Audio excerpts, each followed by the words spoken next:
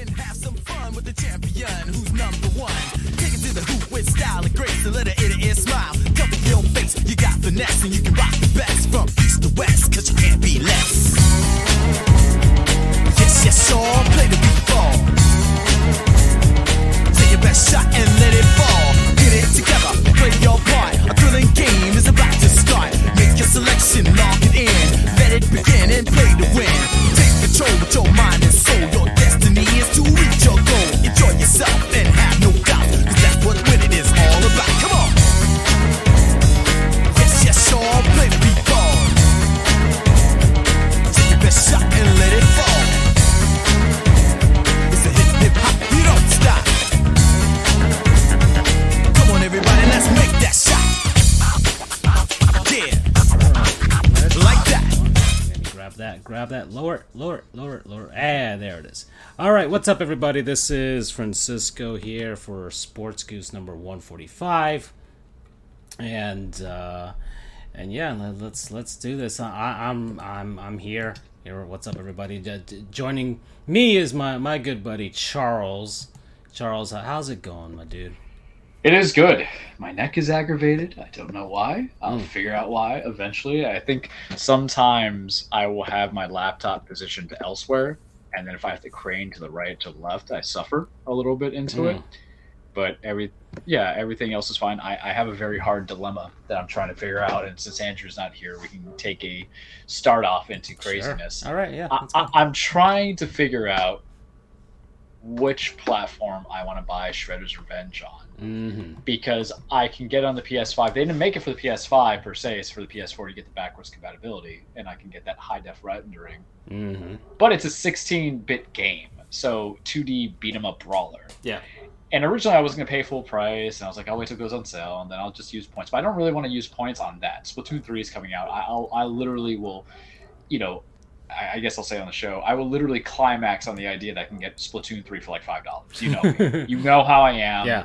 Saving 60 means so much more than saving 20 when I waste my money doing other things. And I waste, like, I'll buy chocolate that's $13, but it's worth it. And what I have to give for that. But it depends. And then for the Switch, it's full. So tech time, your PS5 upscales to HDR 2160, so that's your 4K stuff at high processing speed, and I have Ramona. Your Switch highest processing can be 1080p, but if you have an OLED Switch, you can get the screen resolution be a little bit higher from viewing it, but I also have Ramona. So I've been kind of investigating a little bit, because some things matter also a little bit more besides graphics, frame rate, and the Switch's frame rate is debatable. If it's not really Nintendo made, Nintendo structured, sometimes the frame rate dips. However, 2D action brawler. What I looked into, and this is what I was literally investigating before, like, there's a reason why partially I'm an attorney. I am investigating before we start the show, gameplay comparisons on graphics. If I notice any stutter slow up rates, from what I noticed with the Switch is that it slows up a little bit with 6 people playing, because you can play a maximum of 6 people. But the PlayStation's only stuck locally to being 4 people, and you don't even get to the 6. You can get to the 6 online. And I doubt I'll have 6 people playing my Switch unless we go out to travel, because if I buy that game on the Switch or the PlayStation, it's never getting deleted. I'll tell you that right now. Yeah. It's never getting deleted. It's like a gig of memory space. Right. So I'm doing the pros and cons, and part of the acceleration of the decision making is that $22.49 10% deal is only good for tomorrow for the Switch, but it's good until 30th on the PS5.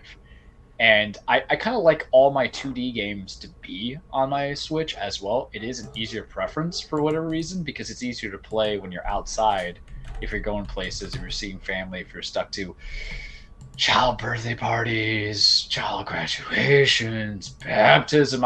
My niece's christening, God forbid when that happens, I will literally be there playing as Raphael, messing up Shredder. But I'm trying to figure out, and I think part of it is conducive if you're going to get it, because there is crossplay, but only for Xbox and PC. I'm sure they will establish crossplay elsewhere. And, I don't know if a lot of my friends who like it, but if you get it, you're the person on the Switch. Okay, we've gamed somewhat. It's not as much as it was last year because life, in that sense, but I at least have played games with you. And I'm not going to lie, it's not out of the question for me to get it on both consoles.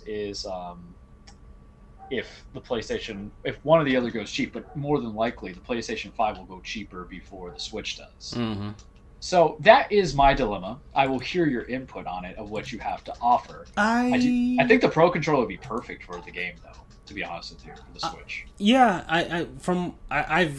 The podcast that I listened to, Complete Unnecessary Podcast, they had a review of the game. Sounds like it's good. Sounds like it's at the very least an 8 out of 10, right? Mm-hmm. Of course, nothing's perfect, but if you like beat 'em ups, especially the 16-bit era arcade 90s beat 'em ups, then this is exactly what it is for you. And game length and stuff like that. And look, it's Aiken of the era, so you're just gonna have to deal with a game that's gonna be a little shorter, things like that. I mean, as far as the system is concerned, I'm not sure. Hey, Arger5RGA, we got a new follower here. So there it is. All right, we're here.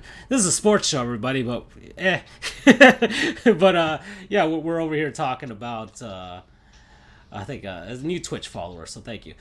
We're just talking about Turtles and I was gonna say Turtles in Time. Cowabunga collection is coming as well. Yeah, so if everybody's gonna get their fix of Ninja Turtles at this point, but I mean portability factor. Look, I only have the two, right? The PC and the Switch, and a game like that, I most likely default to the Switch.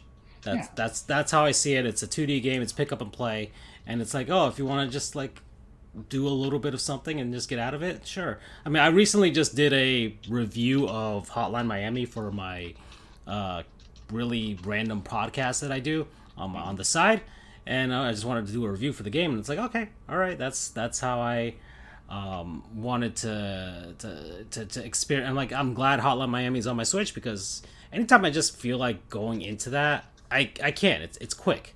It's pick up and play. It's right there. I don't have to set it up and turn it on and then do all the things and I get it. The PS5 is a little more streamlined than the PC. Gaming PC is a little more cumbersome, but the Switch is just easier. It pops on real quick, and then you're right there. So that's how I feel for like what system you should get it on. And once again, pixelated 16-bit beat 'em up, not exactly the showcase for it's not graphics and stuff like that. Exactly, and the Switch should handle it easier. I don't think you're gonna get like a Digital Foundry video of then comparing the frame rates of each of the games. You know what I mean?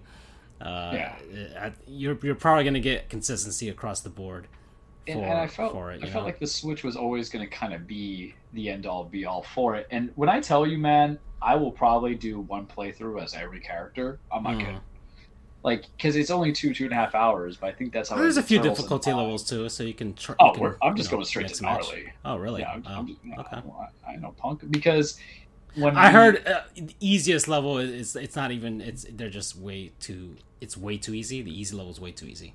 Yeah, so. Well, the thing is, if gnarly gives you more enemies on the screen if you're playing solo, I'm all about that. But I literally had spent time as a kid just replaying. That's why I hate the fact that Cowabunga Collection's coming out, because I know me. I'm like, there's ones I never played. Hey, Andrew's popped on here on the chat there, so he's there for now while he's tending to whatever he has to tend to. And speaking of tending, Shesterkin for the New York Rangers won the Vezina Trophy, so there you go. There you go. All right. So I think the conclusion is this. We're probably going to go with the Switch because the biggest takeaway was portability, and I'm used to playing my 2D games on my Switch. I think only one exception was done to the PS4, PS5, and I also have Hollow Knight, which one day I'll get into because I got that for free. But yeah, I think we'll go for it. It's just I had to strike it today. I'm playing Zelda right now, but I'm afraid if I try to buy it and download it, you just won't hear me, and you're just going to hear live stream reactions. And I have been waiting for Shredder's Revenge for 9 months since they announced it, so I at least want to hear the music and everything. Yeah. If I did a replay on the other Turtles, and that's the thing too, it's an easy show game. Ridiculous, but such an easy show game. We definitely do that. Yeah.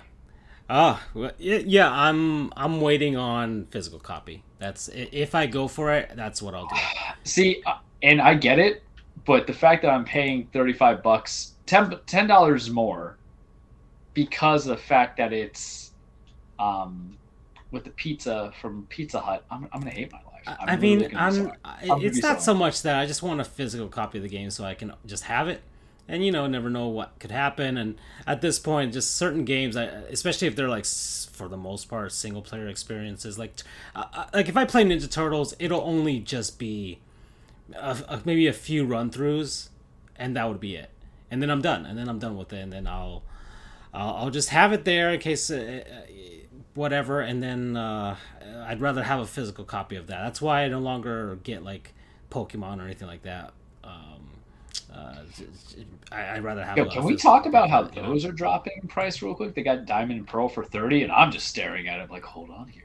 Well, it's summer game sales right now. That's kind of the theme so far. If you look on pretty much anything at this point, Xbox, PlayStation, even the Switch, there's a bunch of summer game sales. It's kind of like a bit of a drought period right now before we head up into like fall and stuff like that. I mean, Splatoon's just it's gonna usher in the final portion of the year for me. As far as gaming is concerned. It's just not fair for either of us, because if there's a story, I'll try to play it, as long as they don't make it just the typical, like, I didn't play 2 stories. Yeah, just do the missions and that's it, and there's a loose storyline. Yeah, I knew what it was about. Straight up. I was like, okay, Callie Marie. 2 wasn't bad, and then I downloaded DLC, which they're interesting challenges, but they're more like obstacle courses than anything else. It's not really like I don't know, like a Call of Duty campaign, you know what I mean? Where it's there, and at least they tried, right? So that's how it is. But yeah, that's how I'm seeing the gaming stuff with getting the free stuff and everything the last month or so. So, all right, so I guess we should talk about sports, right? I guess we gave it some time for Andrew. We know he's here via chat, but I think, look, the game just came out last week. I felt people need to know, because if you buy it, we'll get another one. That's all I'm caring about. Yeah. Well, let's see. Well, basketball. Let's talk about basketball, because Andrew's not here, and he's not really the NBA aficionado. I'm sure he would have had something to say about the Warriors and winning and stuff like that, because that's kind of like a mainstream thing that people do know about. But all right, let's lean into this. I titled this episode Kobe's Curse. I think it's also relatable to what we said last week, because I got annoyed. I got super annoyed with every young upstart saying that Kobe's their hero. And I get it. You're allowed to support who you are, but you only, to recap very shortly, you only get that window for another year. When it comes to the 2023 players, or 2024 start of the season, 23-24. Yeah. No more of Kobe. It's gotta be LeBron by pure logistics. I just love the memes, and we're gonna go through them a little bit right here. Internet is savage, man. Oh, they are entirely savage. Both. And what kills me is the fact that I'm gonna say it right now.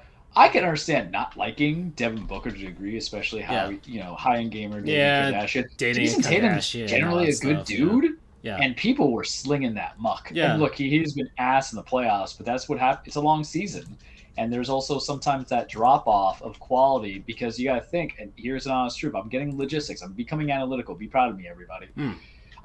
This is his first season deep into the postseason, if I'm not mistaken. This far out. So henceforth, time finally. Yeah, so henceforth, your body, your focus, your preparation, your body gives out when you're this far in, because now you're hitting 100-game seasons. And I don't think they went as far as, because you got to remember, their Eastern Conference final from 2 years ago was a bubble season, so there was a delay. And his quality of play was actually much higher, aside from that fabulous block from Bam Adebayo, who probably isn't going to be on our team next year. Making a prediction on that. It hurts, but what do you want to be? Let's segue to that after. I might as well comment on it, because the thing about free agency, stuff like that, all these statements become very moot once we hit into like 2 months into the season, or like a month into the summer fully. So I want to comment on that. But Jaylen Brown was good. He seemed. What is up with Al Horford just becoming the fountain of youth and high quality in the corner? I don't know. I can't understand. He's found his niche there. That's for sure. He actually was very serviceable. throughout the postseason for the Celtics. Well, I don't know. Don't we know it? But it was kind of crazy. But I did watch the last game, which was shockingly the only game I watched fully because I just wasn't into it. We talked, and I feel validated on my Nets prediction, or calling them the Nets from 2003. It just it wasn't that thing, and I love watching the Warriors play because there's a narrative to it and everything else. But damn, like there was a little bit of a comeback, but did they realize that was an elimination game? Did Ime Udoka do anything to kind of say, all right, let's simplify this, let's make it easy? Because I don't know how you can work with turning the ball over so many times like they did. I understand a lot of it was Tatum, but guys not doing anything. Marcus Smart was trying to do his best Kobe tricks. And then there's Steph Curry. And the memes, man, between Tatum and then also the memes of Curry getting back at all the ESPN guys are saying, he's not going to win any more without Kevin Durant, all this other stuff. I'm like, shut up.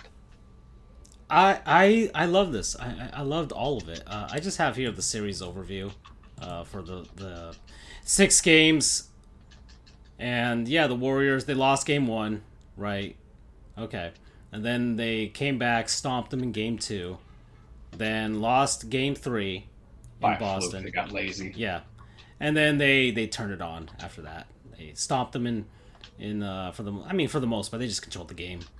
In game 4 and then game 5 and then game 6 they just outright just did it. They didn't wait any longer. They were just like, oh, let's just do this, let's go. Getting eliminated at your own home, there's anything more hurtful than that? Well, that's kind of part of the feelings with the Heat when I told you how the way we lost to Boston, it just hurt a lot more. They were just a better team. Yeah. So, but because Kyle Lowry and his fucking Sour Patch loving ass. I'm not gonna let that go. No. And you're not alone after this in the offseason right now. Heat Twitter has the hater train is everywhere. Yeah, no, Heat Twitter is wholeheartedly agreeing with you now. Finally, I mean, what I was talking that trash when we traded for him. Yeah, last signed year. him. It was a sign and trade. Yeah. I was like, I don't this hating of Kyle Lowry is presented by Lenovo and Intel. Yeah, Lenovo, where you actually get quality at a good price no matter the age. Intel inside, you know what I mean? That's what Kyle Lowry should have had. That's for sure. You're running on a fucking e-machine. But I do want to go to the memes here. Whatever. The NBA Finals happened. Blah blah blah. You can go to ESPN and Stephen A. Smith, and he has a thing with Skip Bayless right now, which is funny. That was funny. Can we talk about how butthurt all the analysts are because they all were licking Boston's taint? Oh, of course. That's what they wanted. That's what ESPN wanted more than anything. It's what ESPN wanted more than anything. They didn't want to see the Warriors win again. They wanted another Boston team so they could harp up about Boston and stuff like that. That's what they wanted. Because ESPN, as much as people try and connect ESPN to New York, they're in Connecticut, so they're just as connected to Boston. So there is a bias there, and you can't deny it. All right, you cannot deny that there's a bias. That's why guys like Dan Le Batard left. Right, they just couldn't deal with anything outside of that realm of the New York, North Atlantic boys too, because they don't like that Latin flavor. Exactly, they thought mayo was too spicy over in Connecticut. Mm-hmm. Yeah, so that's how I felt with regards to ESPN, and we love hating ESPN on this show. That's the reason the show exists. This show exists because ESPN was doing something that was not catering to me, and I just got sick of it. I'm just like, I'm gonna do my own damn show. I don't care if 10 people only watch it. That's it. Anyways, where was I? Oh yeah, going on Twitter right now. We're gonna look up some memes here, which were great, and I just focus specifically on Jason Tatum and Kobe memes because ESPN is at fault for this too, as much as. Right, I get it, right? Jason Tatum, guys like that, they grew up watching Kobe, and some guys were... Remember, there was a faction that was like Kobe versus LeBron, and of course that never happened because the LeBron and the Cavs choked away their opportunities to make that happen 2 seasons in a row. But it was the narrative that Nike was trying to push back in the late 2010s, the late 2000s, which 2009, 2010. So It was kind of like the transition of Kobe and Michael, but I don't think Kobe ever outright said that Michael was his idol. no, and it's Kobe was like, "I'll get to Michael." Yeah, that's true. I don't. Well, we can't really ask him now, right? But of course, Jason Tatum texted Kobe. He texted a dead man. Okay, so here's the thing. I thought that was a joke. I thought that was like Twitter was doing some stuff until you told me it was actually. Oh no, that was real. That was real. That scares me.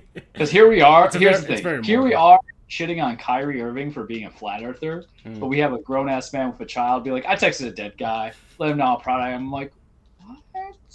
Why would you? My issue is with these young guys trying to evoke the spirit of Kobe Bryant, and it's not working. It's a curse. It is a curse at this point. They're not evoking nothing. Why would you put that on yourself? You made it, like, after all these years, the Celtics, this core of guys that they've got, which they tried to label a big three. ESPN tried that. They tried to push that the Celtics have a big three, right? They have a mid three. That's what they have right now. Who's the third? Marcus Smart. Smart and Jaylen Brown combined is your number two. Well, no, that's what they think is the three: Brown, Smart, and Tatum. And I like Marcus Smart. We talked about it on the last show. I liked watching him in Oklahoma and everything like that. They're not bad guys. They're all like those other two guys are solid players, but they're not like big three. That's not what. That's not what big three is. If you were on your own, they have a big one. That's Tatum. They got a superstar. That's good. Well, Brown maybe can get there now. But the idea of a big three is that if you were on your own team with no other talent, you can lead them deep into the playoffs. That's a big three concept. It's what Chris Bosh... We talk about Wade and we talk about LeBron, but Chris Bosh had nothing when his time in Toronto, and he kept them afloat. We love Chris Bosh. Yeah. All right, so here's the first one. It's the image of this. Is that a kid? This kid, whatever, this British kid, or whatever that. No, it's a meme of like the little white kid staring down. Yeah, staring down from the window, disapprovingly. Kobe Bryant looking at Jason Tatum and the Celtics right now. There's one. Then another one from Lake Show Yo. They said Tatum loved Kobe so much he couldn't let the Celtics pass the Lakers in titles. That's a good one. And that's another thing, right? I get that a lot of players nowadays are not as understanding of the rivalry. Yeah, or hateful as players were back in the day. I understand that, but you play for the Boston Celtics, huh? I thought you were hating the camaraderie. Everybody wants to sign something. I don't mind the camaraderie and stuff like that sometimes, but there is room. I feel like there is a lack of hatred in professional sports right now. That aside from hockey, I think hockey still has that era of guys will hate each other, but we need more of that in the other pro sports for the most part. See, I don't think you need it for basketball for a very valid reason. Is the fact that when you compare Tatum, they're still kind of young in the league. Mm-hmm. Once you get to Draymond status of all y'all suck, because what happens is when you're on Draymond level, you hate their GM, you hate their owner, you hate their fan base, and you hate the people that support the racist ass fan base. Yeah, there we go. Another one was, of course, the text that Tatum sent to Kobe Bryant, where he said, "I got you today," and okay, I can't say that. I can't say that. Another one is basically just says, "You suck." That's another one. Of course, they have the meme where Kobe Bryant's like sitting in heaven with his like hands kind of together, just staring down, but not in like smiling or frowning, and just kind of like judging seriously. Yeah, in a judging sense. Kobe Bryant watching Tatum get his ass cooked after sending him a text message. That's a great one. Gosh, man, there are a few other ones I'm trying to find. I mean, here's the thing. I don't even think they were the best memes of the finals. Are you ready for this? Yeah. The Jordan Poole Malika Andrew memes are hysterical to me. About how he becomes like superpowered every time he sees her on the courtyard. That's true.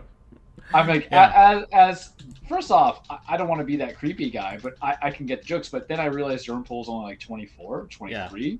So you're like, oh, what? So the way people were going in on it, I was cracking hell up. I love this one. Yeah, Jordan Poole, when there's an opportunity for a post-game interview with Malika Andrews and you just see Michael Jordan. Yeah. Because why not, right? Why Yeah. not? You're young. You're doing it for the fan base. Malik Andrews is good looking. I'll be respectful, I guess. I think Unlike she's other married men. though, so that's the thing. I'm sorry, but where we're at She's like married to like a nerdy white guy. So. But where we're at 2022, it's all fair game at this point. For Oh some boy. men. Yeah. Well. You know. Yeah. No. Kobe what- was married. Ooh. Oh. All right. Woo. I'll take that happily as my best inside joke of the day. All right. Poor Andrew. Yeah. He's just sitting there, was like, you guys are insulting a dead man. I'm insulting a cheater. Yeah. Well, I'm not. I'm just sick of the Kobe stuff right now. I just am. I think it's disingenuous. I think they're very much. It's So, not. They're trying way too hard with it. Can I tell you why I think Tatum went as far and publicized and everything? I think he was publicist. I think he's his agent. Because part of the thing is you think about the interviews, you think about I stuff that just gets don't set up. understand why you would put that pressure on yourself. That's It's the not- thing. It's because I don't want to be that guy, but he's young and he's getting influenced by other people. Because is Jason Tatum a baller or is Jason Tatum a brand man? I don't think they're guys trying to make him a brand guy. But I mean, you see him with like his kid and stuff like that, Yeah. and things like that. They're creating like this wholesome thing around him, which is good. I like that. I mean, there's very few Karl players that Malone's like not a that, family man, but he was a brand man. He had a Oh, nickname. yeah. Yeah, what? He's a rapist too. I'm Yeah, not gonna. Yeah. No. Oh yeah. No. We don't defend Karl I'm not Malone. I'm not disagreeing there. Oh yeah. I'm saying, I'll say it right now. We don't defend Karl Malone. Yeah. We acknowledge Karl Malone was a The player, baller, but the Karl player. Malone Yeah. had sex with a 16-year-old, got her pregnant, petitioned for like paternity. So that's statutory rape. mm-hmm. Jazz fans don't even like him like that. So there's a reason why he was in Space Jam, kids.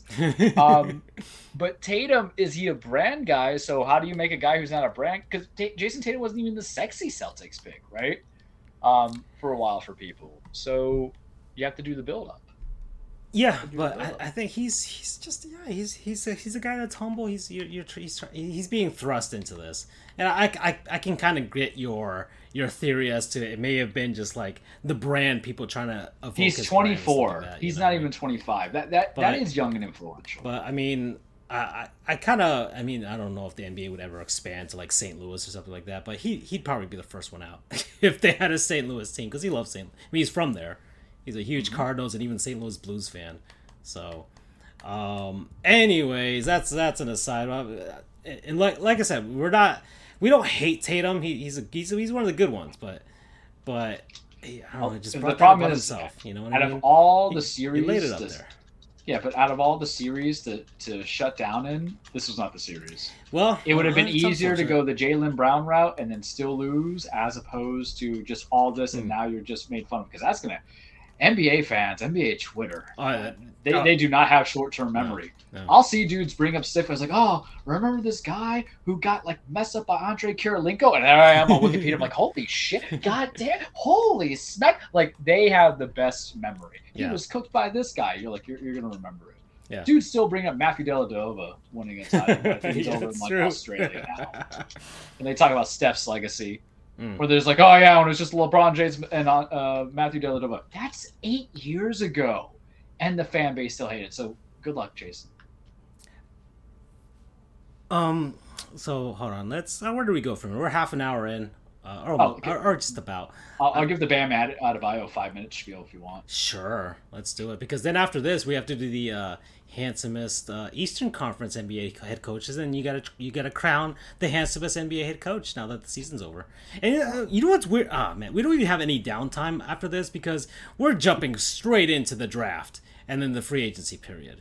Like, there's no downtime, which I kind of don't like. I kind of like a month or so before we go into it, and maybe just this off season, because this is kind of like the first one where they're trying to still squeeze everything in after the COVID stuff. But even the NHL is doing it, because after the Stanley Cup Finals, July 7th is like the draft for the NHL. So yep, it's all and there's no room. The NBA draft is this Thursday, and I've got my stupid self penned up for a torture stream. Yeah, and the thing is, I only know like the first 5 picks, man, and then So I'm gonna TT Washington. I'm gonna sit down and struggle there. Well, that'll be fun for me. But well, whatever. I'll order in some food, try and get some stuff going. I don't know, and I'll see if I lose my mind by the end of it, which I probably will.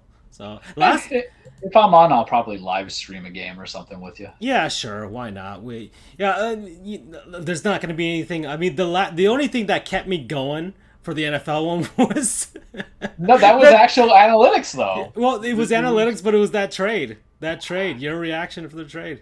Yeah, that was worst night of my life. Worst night of my life so far. On the show, at the very least. Yeah. I'm gonna bring in some humor for it, but I think my dog dying stung less than AJ Brown. Oh, just randomly taken. I was like, damn. And now I can never watch an Eagles game. I am that hurt. I can't watch an Eagles game for a year. Yeah, it doesn't feel right. And then Traylon Burks has asthma. I'm like, God fucking damn it. That's literally my reaction. I'm like, because I watched him play a little bit when Arkansas was playing last year. Yeah. So that's why I didn't hate it. That's why I was like, oh man, I'm kind of okay with it, right? But then I'm like, oh, he's got asthma. He's gonna be screwed every time we play Denver. All right, so what about our boy Bam? What about our boy Bam? Here's the thing. We have to tell you something. He's only 24 years old too. That's the other thing. Remember that. So you have to look at Bam, and he plays that hybrid power forward center position. He's really more, unless we get a center and we just make him convert into like the Giannis mindset. The question you have to ask yourself, he's max contracted for the moment. Yep. We have to decide if we want to pay Tyler Hero, even though he's a 6 man. I would venture, if I'm Mickey Aarons, goes as this, or Harrison. Yes, you pay Tyler, because he's a 6 man who might become a starter one day. You got to find something to do with Duncan Robinson's contract, right? It's just an impossibility. Yeah, you're not playing him, so yeah. And he didn't do anything wrong. It's just he wasn't the best man to win. Yeah, that's what it came down to. We're stuck with Lowry's contract, and we're stuck with Jimmy's contract. And the problem is that this is not Bam's team. This is Jimmy's team. And who's the window that you want to keep open for? Jimmy. And that means you have to bring in the best players to help Jimmy win. Yeah. And I'm gonna say some things that are sacrilegious. And if our good friend Jeremy Taché, who works for Valley Sports, follow him on the Twitter, was here, he would probably feel sad. But when you look at who our backups were to kind of follow through for Bam with Markieff Morris and Dwayne Dedman, is there any evolution that we're going to get from Bam Adebayo if we stuck for the next 3 years to have him complete that contract? Is he going to be able to shape his game to be able to fast break? I've got his entire career here. He started back in 2017-18 season. And remember who he was behind? 5 seasons completed so far. Well, not Udonis. Hassan. Yes. So, let's see. He has, for the most part, he's averaged about, let's say around 65, 70, 75 games. Like, he's been relatively healthy for the most part this past season. He only played 56 games. That's probably, he's been more injured than before. His average minutes have gone higher. He's averaging around 33 at this point, or 28.2 in total, but more like in the 30 range now as far as minutes played. He is averaging for his career 13.5 points.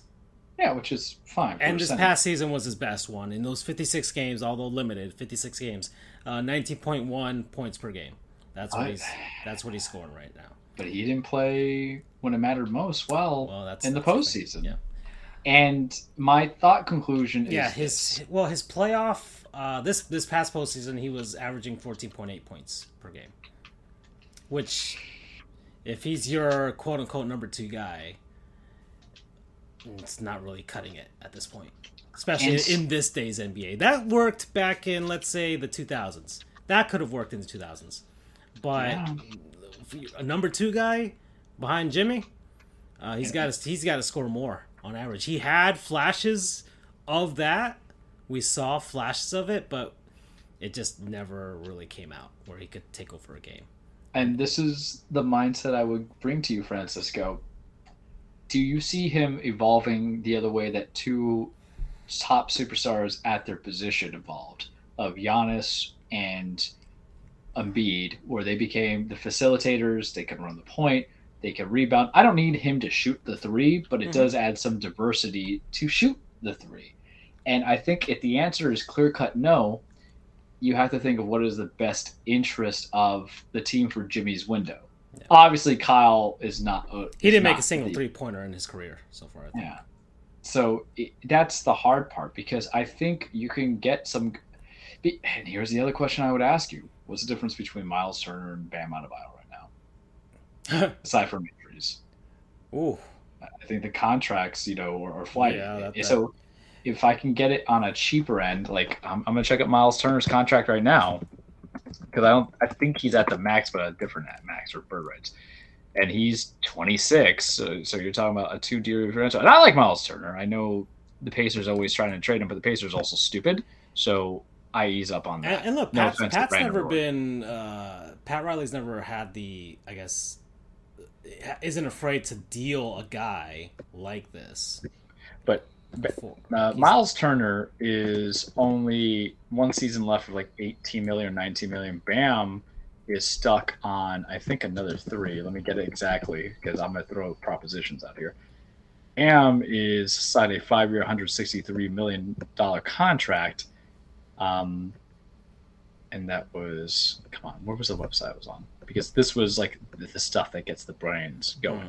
So his salary is good up until 25, 26, and he's going to go from 28, 30, 32, 34, 37 million. That's throughout the projected years. Whereas I rather just put Miles Turner on a prove-it contract.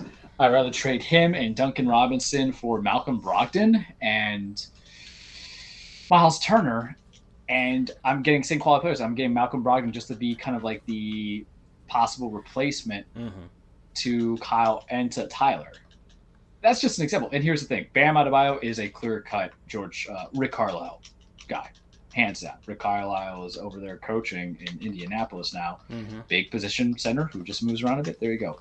Because I don't see it improving. And if you really want to maximize the one window for Jimmy, because this is all Jimmy's team. And we're not going to have Jimmy for long. And unfortunately, we're going to have to either suck ass and be lucky in the draft pool, or we're going to have to just find another big free agent to make him our team. Yeah.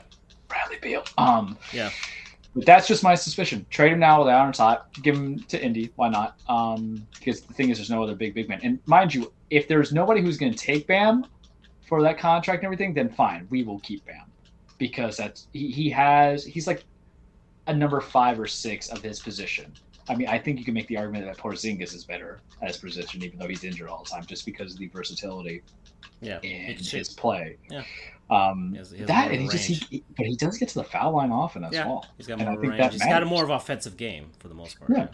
So, but if there's no one who wants to play it very safe, and that's the problem. I want you to be safe to not get injured. And that's it. Everything else, I want you to be a dog, man.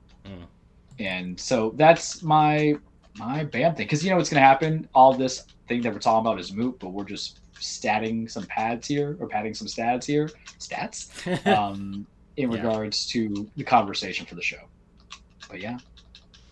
All right. Okay, so that's enough analytical talk, right? All right, so Saints Row, that's coming out. You can get the Boss creation thing right now if you want to. So if anybody wants out there, they're sponsoring us tonight. And they're also sponsoring this segue into the handsomest Eastern Conference NBA head coaches right now. So would you crack up if I told you I would have a theme song for this if you could play on the intro? You want me to play one? Sure. Want to find something? Okay, hold on. Yeah. I mean, I already have the song. We're going to get copyright stricken. I don't care. Oh, yeah, whatever. It doesn't matter. None of this matters. So let me go on YouTube. That's probably the easiest place I can find it. And let me see. All right, what do we got? All right, so put in Shawn Michaels' theme song. Shawn Michaels' theme song. There we go. 93 to 2014 version? Yeah, that's fine. Alrighty. Get a little wrestling in my handsomeness, man. Oh, sexy boy. Yep.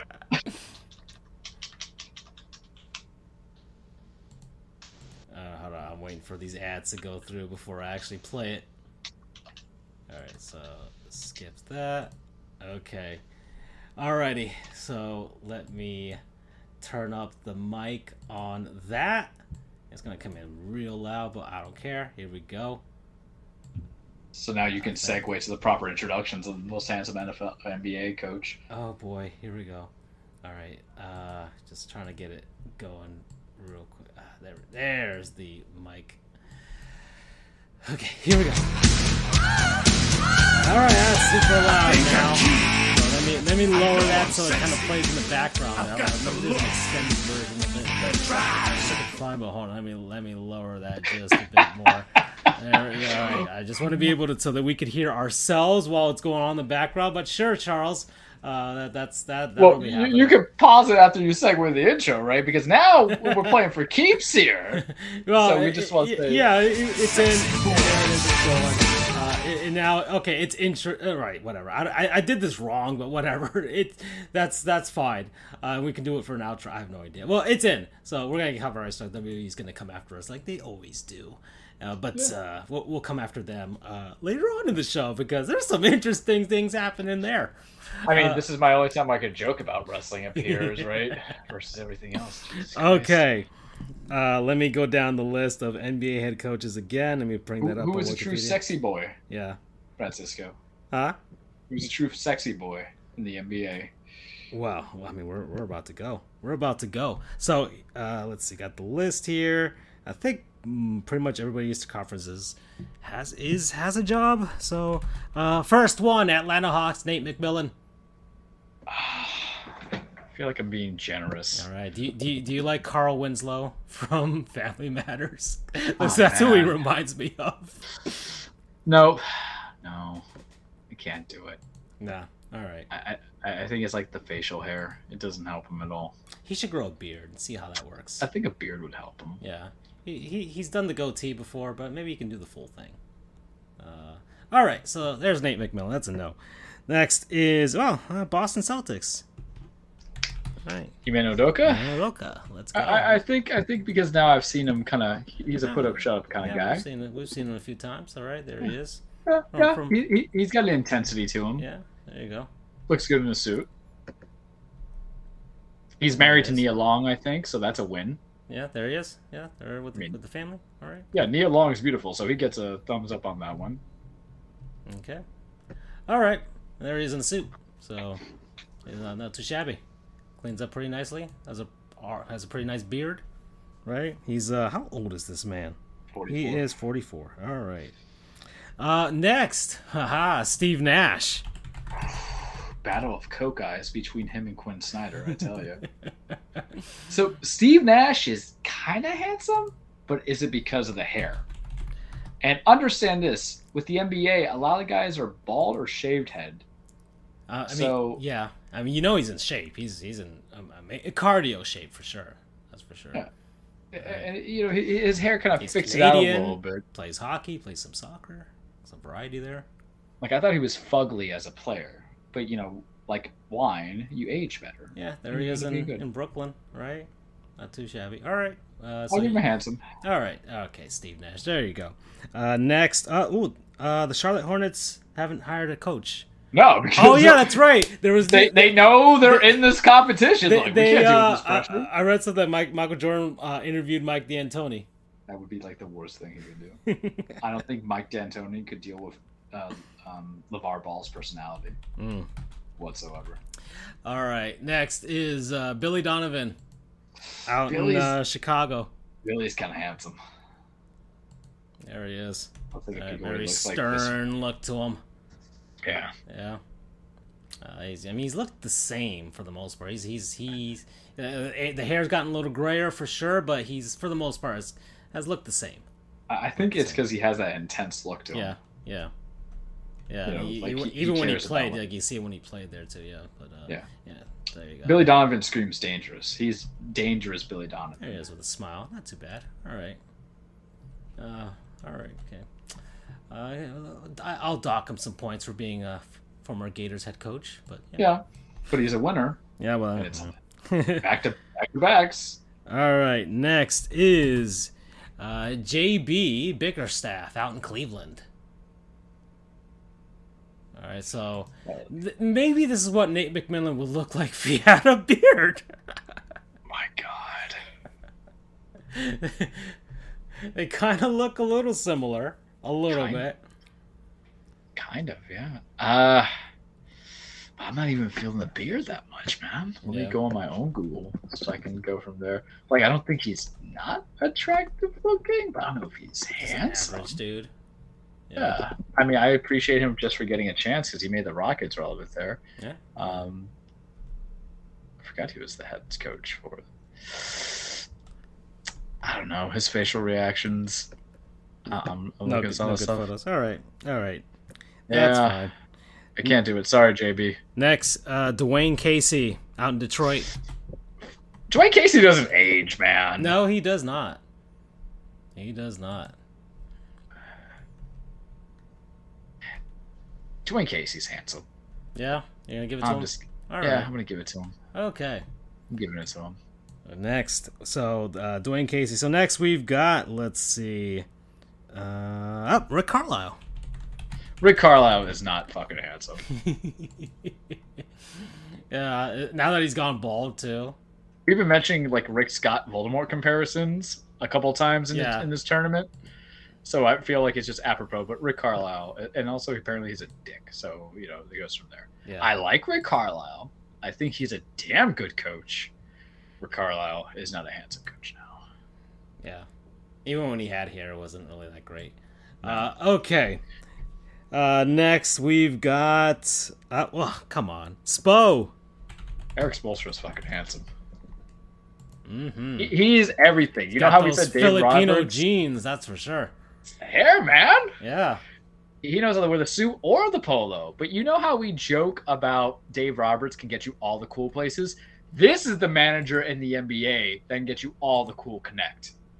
Think on it. He coached LeBron, Wade. Mm-hmm. He was there when Shaq was around. He knows Pat Riley. He's coached Jimmy.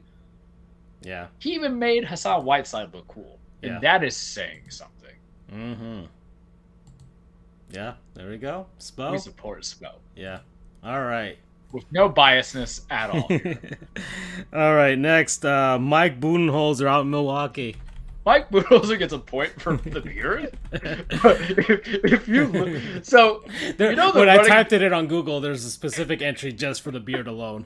So I wish sometimes people had access to our chats because, aside from our NSA and feds who are watching it and looking at us like, what the hell?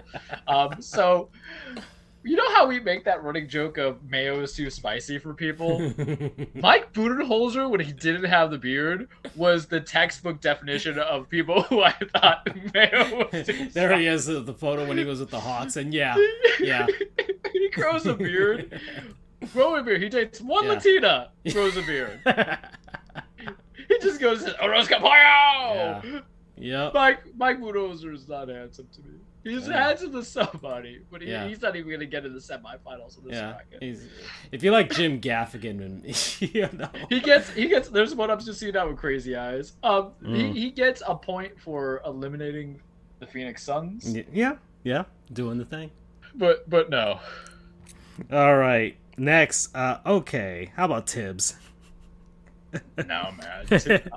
Tom Thibodeau. Who the hell is Tibbs coaching now? All right. Do you like Gru from Despicable Me? Because that's who he reminds me of. Would you believe me if I told you that I forgot Tibbs was still coaching? Because that's how long the love affair with the New York Knicks went. One whole season. Yeah. And then it went hardcore. No. So this might not be true at all, but Tom Thibodeau looks like he'll beat me if I say something. And do you blame him for Derrick Rose's career never amounting to anything? I blame him for just letting Bill Paxton, or whatever his name is, over in Chicago, provide him with any player when it's clear that he needed a specific set of players. Mm-hmm. He is your prototypical, I need a superstar, but the window is only a season and a half. He is the Frank Vogel. I believe, like, if you popped him in with that kind of roster, he would have won you that and only that season. Yeah, you get a feel-good season. Like when he was out in Minnesota. He brought Minnesota one playoff round. Exactly. And then everything with the shit afterwards. I know what Thibodeau's worth, but he's too demanding, man. He doesn't know how to evaluate talent, and I feel like he doesn't know how to communicate what he actually needs for a GM, because it's always play defense. All right. Next, we got Jamal Mosley out in Orlando. All right, let me look at Jamal Mosley because I'll tell you right now, I have not watched a single Magic game. And neither has Andrew. There he is. How old is Jamal Mosley? He's young. He's on. 40 or something. He's 43. There we go. Do we have a photo of the poor guy? Yeah. Kind of. Look, yeah, he looks clean in a suit. Is it wrong to say that he reminds me of Dave Chappelle? If Dave Chappelle was an NBA coach. I think it's the teeth a little bit. Not me. I'm just seeing certain angles. Yeah, I don't know. He looks pretty clean in that suit, man. I mean, he's clean. Sure, I'll give it to him. All right. Okay. Let's see. Next, we've got Doc Rivers. Doc's kind of handsome. I'm not gonna shit on Doc on that. He's broken promises. You know. I don't know. I don't see it. I don't see it. But I might be thinking of like Philadelphia Doc, because you got to remember. Here's the hard part too. These coaches have been around for a very long time. Like Nick McMillan's been around, Krakau's been around, so there might be a general progression. I mean, let's see. I want to see where he was. That's in what he Philly looked like when he now. was playing. Okay. Oh yeah. All right. No, I just wanted to look. Just wanted to see. He put on some pounds. I'll tell you that between the time he got old. Yeah, he got old. Listen, man. He pulled a Dave Roberts. Yeah, but listen, man. Like you got to remember, I'm a wrestling fan, so there's dudes in their 50s that are still jack steroids, but you know. Yeah. You know. No, now that I'm looking at more photos of Doc looks good in a polo, but when he's in the suit and everything, he looks very sad. That's because sad things are happening. Yeah. So we'll pass on Doc. All right. Next, we've got Nick Nurse. Nick Nurse is fucking goofy. Nick Nurse, I like Nick Nurse. Me and my buddy were talking about how I don't understand Toronto fans or any fans who trash Nick Nurse when I don't want to say you have a bunch of no names on that team. Nick Nurse looks like Bill Engvall. Yeah, but he's so goofy. He's so goofy. That's Nick what Nurse, I mean. How do I want to say this delicately? I don't think I can.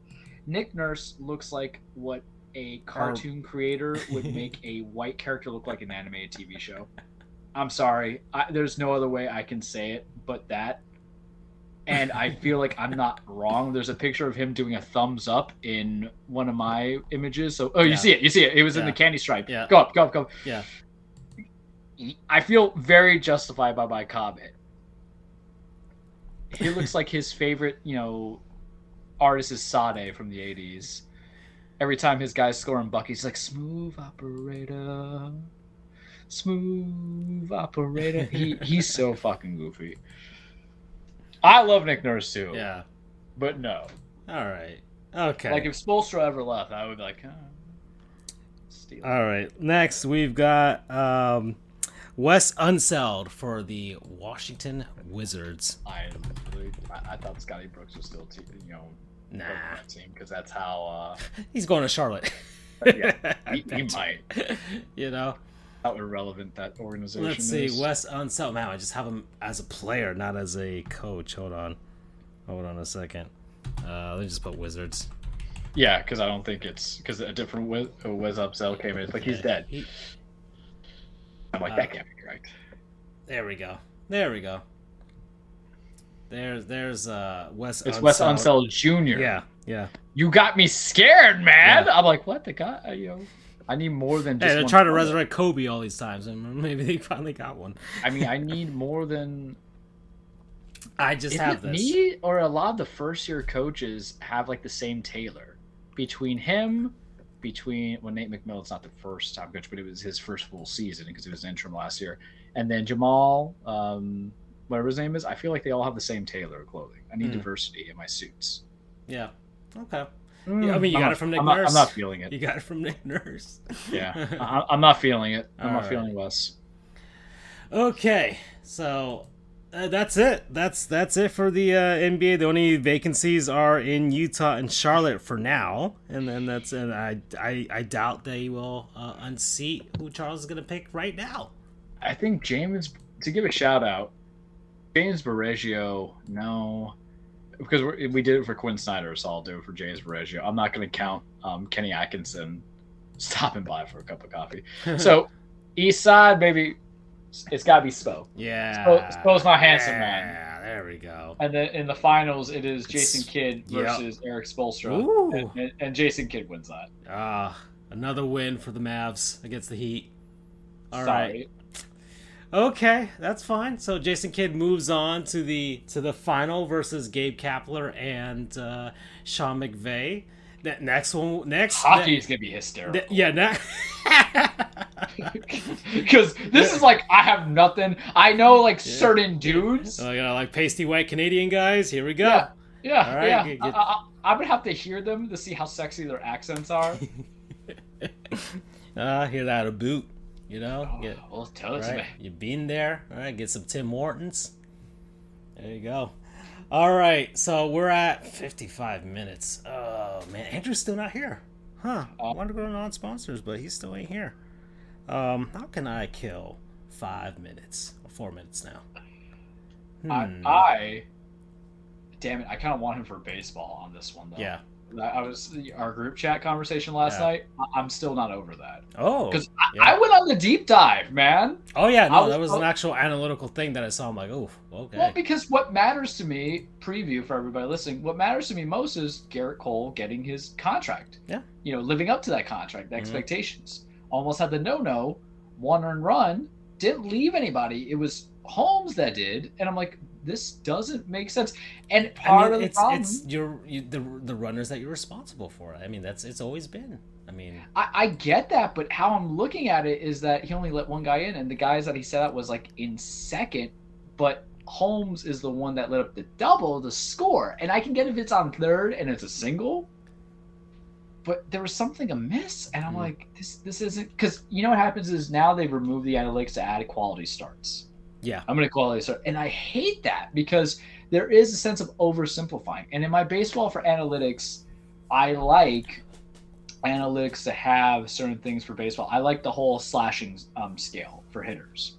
I think slugging matters. I think OPS matters because it takes into account certain things. I don't like it in other sports like hockey and basketball. Speaking, after you finish your thought, I know what we could talk about right now. They're doing the NHL awards right now.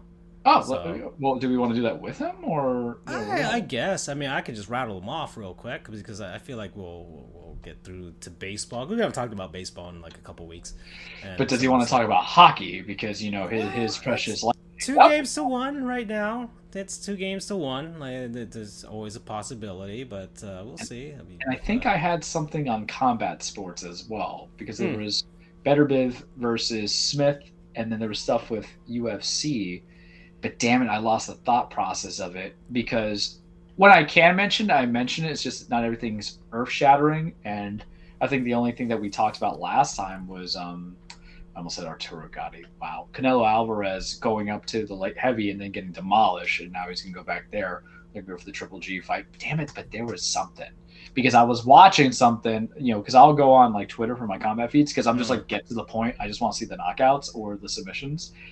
But damn it, I forgot. And I had put it as a mental note. I was like, I'll talk to the boys about this, but it means nothing to me. Well, let's see. Well, I think, whatever.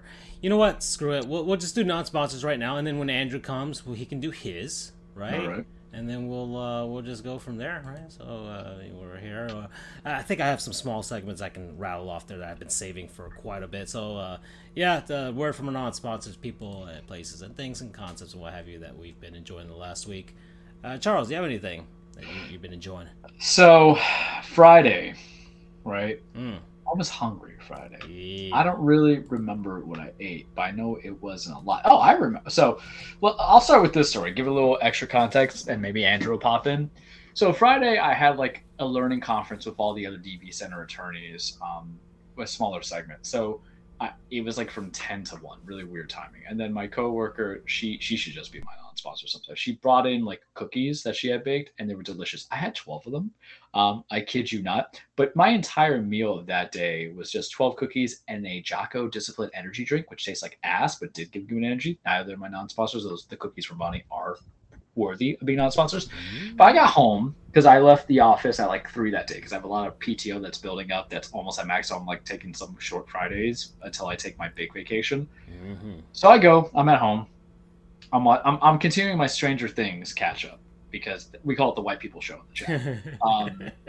I feel like people need context sometimes. Look, season 4 is really good. I'm not even gonna lie. I finally caught up with the Kate Bush scene, and now I know. But I was starving, man. I was so hungry, and it has been a bit. And for when I say a bit, it has been like 2 weeks since I had a little taco in my life. And I love tacos. I'm a taco fiend. And I understand what everybody's saying right now who knows me if they're listening. Oh, no, Charles, you don't like the right kind of tacos. You like those gourmet tacos from Taco Shack. You don't get the real ones, tacos with the onion cilantro. I know. I don't discriminate against my tacos. I just like all tacos. I open arms. But I want some Taco Shack, Francisco. So I ordered 3 tacos. They now have chicken empanadas. So I ordered a chicken empanada, and it's so good because it's like a Caribbean jerk chicken empanada. So I'm like, ooh. And I ordered their version of platanos. Taco Shack and Stewart. Yes, and I ordered their platanos, which I wish they gave me more of. I'm Get excited! I'm already excited. You know, but it was just cool. I forgot. I ordered the cowboy. I ordered the carne. I ordered and the mojo chicken. Mm-hmm. And the empanada was so good too. And I smashed that. I ate all of it. All of it, Francisco. Right, that's 3 tacos, an empanada, and cut-sized, bite-sized platanos with like a soda or iced tea. And man, it was only like $20 too. That's the crazy part. And it was just looking right now. Worth it, and it was so good. And I love to go there. I usually get salad. They got the chicken. They got the ground beef, the pork, the birria. Oh yeah, they have a Cuban form of it, so they'll have like little diced pork and then the little shoestring fries. They're good for variety. Yes, it is not authentic Mexican tacos. I have a place to go, but this is right by my job, and I typically get it like every couple of Thursdays. But I've been on the road a lot lately, split between here, Fort Pierce, and Vero Beach, so we don't get that. That's why Fat's Chicken was getting so much love, and so was JoJo's. But we got to remember where we started from. And Taco Shack's always been good. You can get burritos there. You can get quesadillas. You can get the Tres Amigos, the 3 Amigos. You know, get a little bit of bite. Crispy octopus right there with that spicy mayo. Hell yeah! I haven't tried any of their seafood-based stuff, but I'm not against it. You know. But, you know, when you want something, you go get something. I was craving that because it's been about 3 weeks. tartar sauce? I want to know what that tastes like. Yeah. And they also started adding in some snacks and everything like that, some sweets.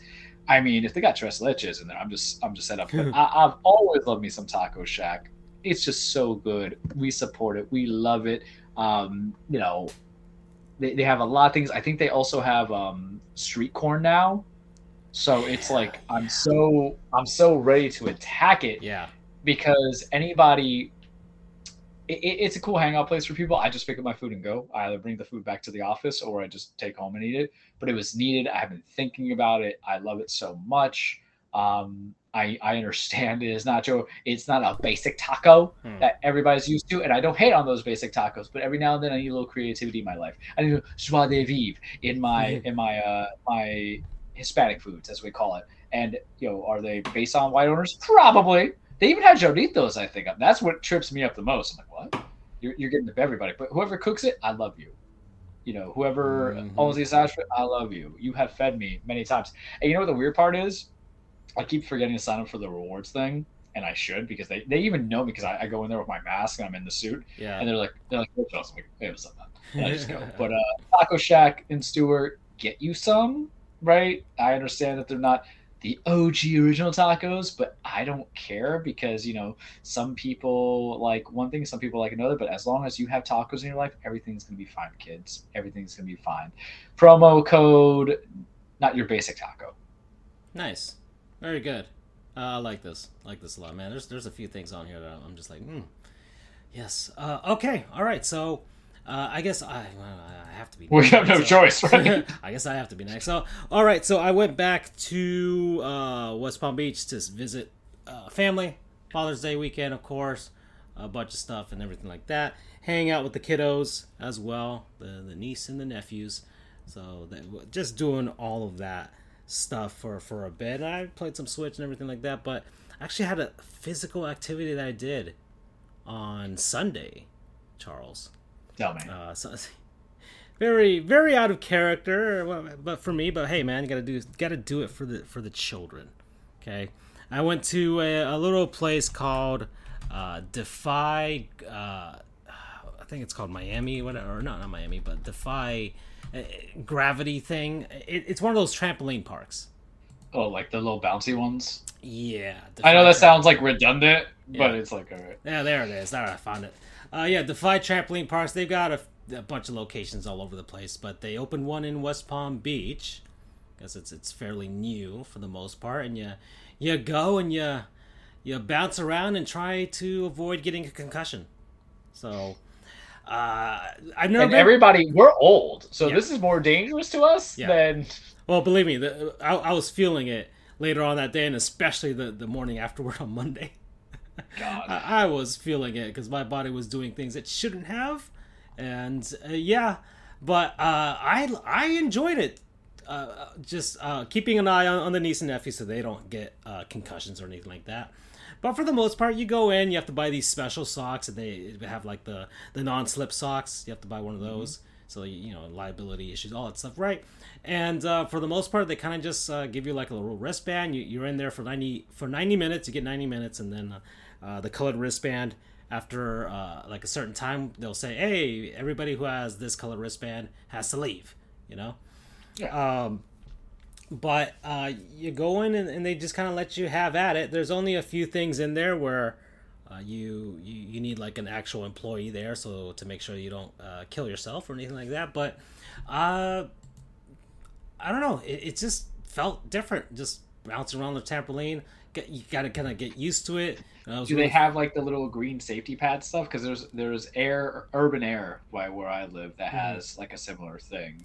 Yeah, I mean they had like a dodgeball thing, which was pretty cool, with really soft balls. Not anything that you would get a concussion from. Not like the not rubber dodgeballs. Of course, they can't do that. They have the battle beams, which is kind of like like American Gladiator, that type of thing, where you just kind of try to shove yourself into the pit. That was fun. I did that with my nephew. I let him win. I didn't. You see, you and I are two different people. Because with my nephew, he's 14. I remember no, he's 14. He has to stand up for himself. My nephew's 7. So. All right, yeah. Right. I would have crushed the 7-year-old. But you and I are two different uncles. They had basketball, but I didn't try that. There was a bunch of people trying to shoot into that stuff, whatever. They had like a little obstacle ninja course, right? American Ninja Warriors course where you jump around and climb and try and make it to the end. Had a few of those. They had two big giant slides to go down as well. They have a big giant open area. A bunch of trampolines, you just jump around and things like that. Parkour stuff. You're running up they call it the wall tramp or all that stuff like that. You're running it up an extreme wall, feeling like Sonic the Hedgehog, right? And they had a zip line, a big swing. You just kind of jump into the pit.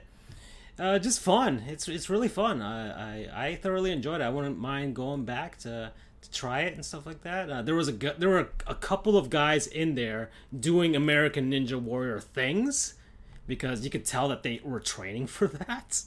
God. Which, surrounded by a bunch of preteens and children, looks a little weird. But whatever, they paid for it. They can do what they want, right? Right? So that's fine. But they were there. And aside from that, I don't know. You can get a membership and get a slightly cheaper price if you want to, but I don't know. It's not something I would think that I'd do every day. But yeah, I would be concerned if people did every day. Like, I'm not trying to judge people's life, but how much is just buy the trampoline? Yeah. So, yeah, Defy, amusement park or gravity park, whatever you want to call it. Promo code concussion. Because I think I banged my head a little bit too hard on something. Probably shouldn't have gone to sleep, but whatever. I woke up. Okay, so, gosh, man, I was kind of planning for Andrew to be here by this part of the show. Had hockey ready to go, right? NHL awards are happening. Baseball, a little bit, especially with the recent series between the Yanks and the Rays and the conversation you guys had. But you know what? We can always just kind of default to some of the stuff that we always do. It's like gaming, right? Mm-hmm. Can always default to that. Still haven't completed Death Stranding, Charles. I'm trying. I'm really I trying. mean, I made a conscious decision last night to go to bed, which like I came home, I sat down, I laid down on the bed, and I turned on the PC, but I just kind of sat there. I'm just like, do I really want to load it up and try this right now? And I decided by that point, the time had gone by, and I was just like, you know what? It's not happening tonight. and the thing with that game is it doesn't give you a jolt of energy. I like how therapeutic it is as well. It is. It is. But it's not like splashy explosion. Right. So you realize you're old. Yeah, part of the splashy explosion part is like I don't mind that it doesn't have that. And look, that was the criticism against the game when it came out, right? People didn't get it. And Kojima was like, well, Americans just don't get it. And I can kind of agree with him on that, right? There was some cultures there. Everybody thought it was going to be Metal Gear. That's what everybody thought it was going to be. But it's not. It definitely is not. But I guess I just have to push the story along. I think that was kind of my thing. I got a little too bogged down on the finding the lost cargo out in the open field, Yep. and trying to deliver those, and trying to finish off all the deliveries in each of the different points, the distribution points, and trying to connect the Cairo network. I was and trying to create the roads and stuff like that. Like that's what I focused on, because I'm like, I want to make the end game a little easier for myself, right? By just constructing the road and just getting everything done. And I probably bogged myself down. But hopefully, maybe by doing all that, once I get going again, because I'm 30 hours in. Jesus. I'm 30 hours in. I'm on chapter 5. Oh, you were nowhere near close, man. Yeah. There's 14 chapters. I know. I looked it up. God. I looked it up. I'm 30 hours in, and I think I kind of discouraged myself because I'm like, maybe I could beat this in a month, and it's not looking like that. It's not looking like that. That's why I take a different approach, because I try to push on through the story and not allow myself to get sucked up to side missions until like 15 hours in. Like, mind you, I did some of the side orders because I want to build the relationships at higher Cairo network. Right. But I started Fragile's episode, like episode 3. Yeah. So now I got to go to South City and then Mid City or whatever it is to kind of go from there. Like my hype for the game is it's beautiful. It is engaging because it's curious, and people might say it's boring, but really at the heart of it, it's a survival game that's also simulation. Mm-hmm. And you don't have the capacity to fight certain things. The problem is I think some people, they nose the engine from Phantom Pain, and they want it to be exactly like Phantom Pain, but that's not the whole point. But it's very much Phantom Pain. I'm so curious to invest into it, but here's the thing: if I keep it to a story component, I think I'll be happy with it, because unless I'm getting weaponry and all this stuff, because you don't get money, you don't get all the things there, but it's just interesting. And yeah, you eventually start getting better equipment gear. to take care of the BTs and even the mules. Yeah, the mules I mean, themselves. I gotta tell you though, after the boss in episode 2, I knew I was in to be in. Yeah. Because I thought that was very cool. Because Yeah, you don't very want to clever. play. Yeah, you don't want to play a game that puts you at a disadvantage the entire time. That's for a long. It's not like the game Outlast or even like Silent Hill, where they're digestible games at like 10 to 12 hours, and then that's it, because you really are weaponless for the majority of the game. But Death Stranding is a very good game. You just have to. It's kind of like, how people tell you to give Dark Souls a try, and you're like, but I don't want to die and have to learn placements of killing things, over and over again. Mm-hmm.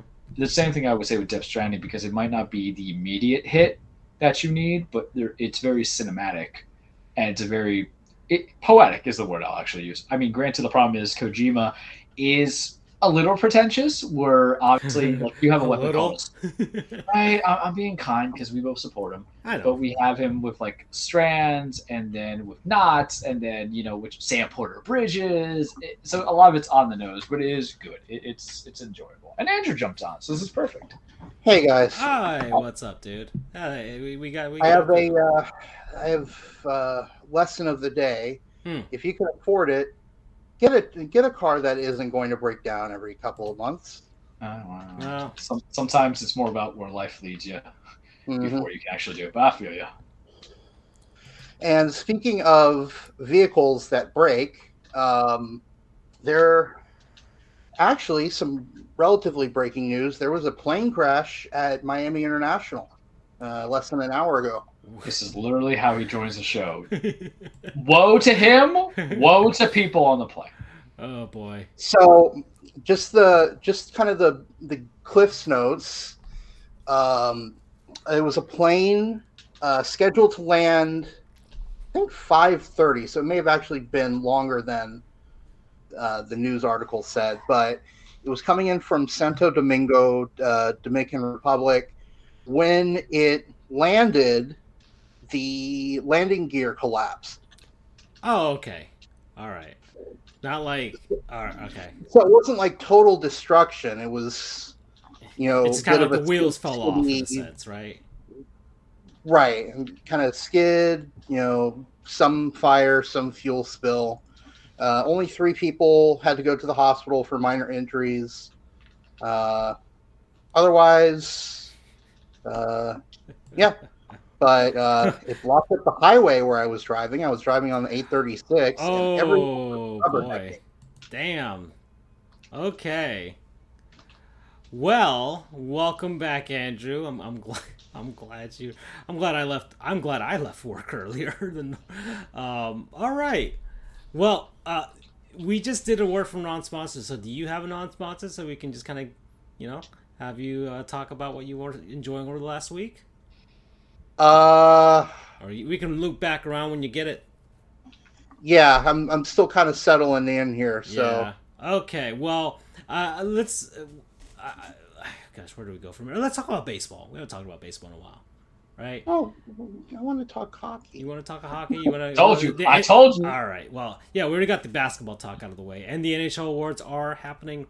Well, it just happened. So, all right, Andrew. So. Where do you want to go? NHL awards, Stanley Cup? Oh, we can start with the NHL awards. I haven't seen who won, so. Oh, okay. So this will be a interesting endeavor for you. And we went through the handsomest NBA head coaches. Ooh, which conference? We finished the Eastern Conference and we crowned a champion. Right. Who? So the Who won? Who won? Jason Kidd defeated Eric Spoelstra. So. The Dallas Mavericks defeated the Heat once again. And Nick Nurse is fucking goofy. Yeah. So, Andrew's return is sponsored by Orbix. Okay? Your favorite cities, airports, and aircraft start flying in a flight sim. So there you go. Oh my god!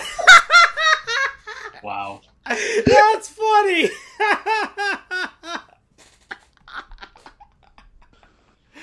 Oh. How is it that you're the worst one out of all 3 of us?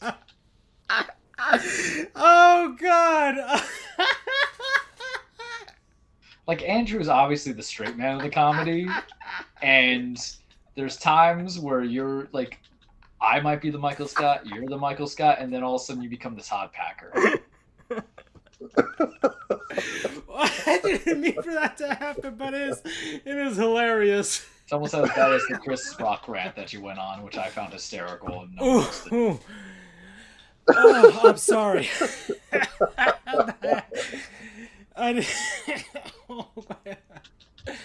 Oh, where were we? What happened? I lost a bit of control there.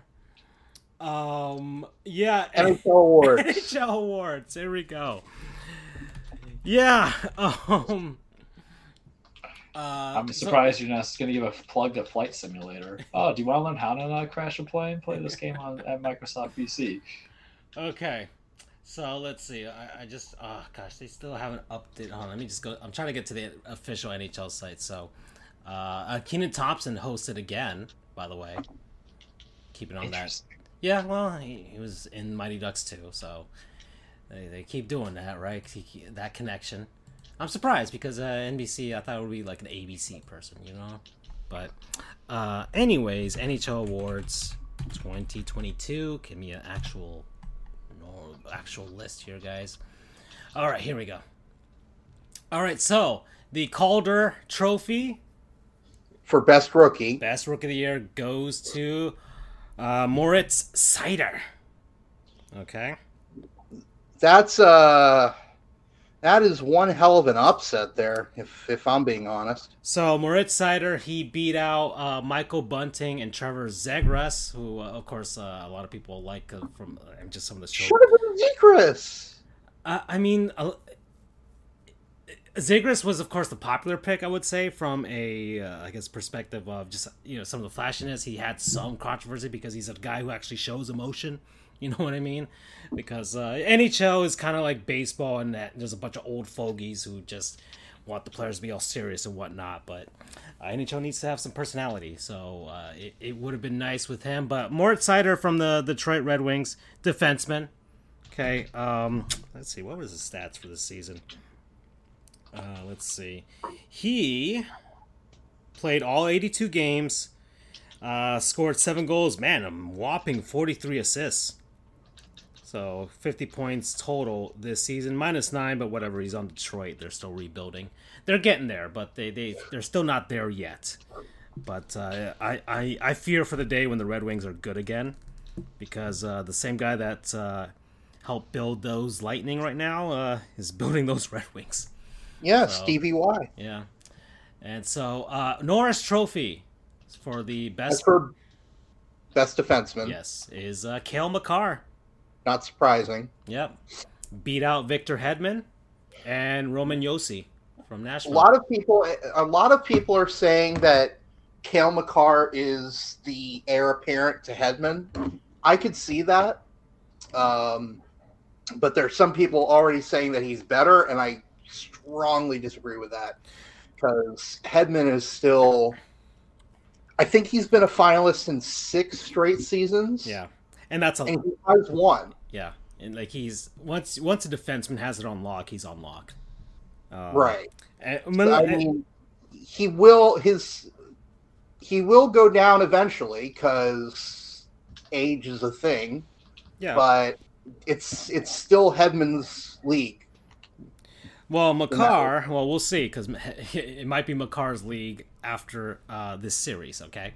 So, but Makar scored 28 goals, 77 games played, 58 assists, 86 points, a plus 48. And remember, the Avs just scored we're seeing it in this series, the first 2 games out in Colorado, but they score a ton of goals, and he helps them score a ton of goals. He's really good at what he does. He's not just an offensive, he's an actual defenseman. That's the scary thing. So, right, he's up there with Hedman and Josi, 2 really good players. The Lady Byng Trophy. So this Charles, do you know what the Lady Byng Trophy is, Charles? No. Well, this is new, and I've been on the show for what? Yeah.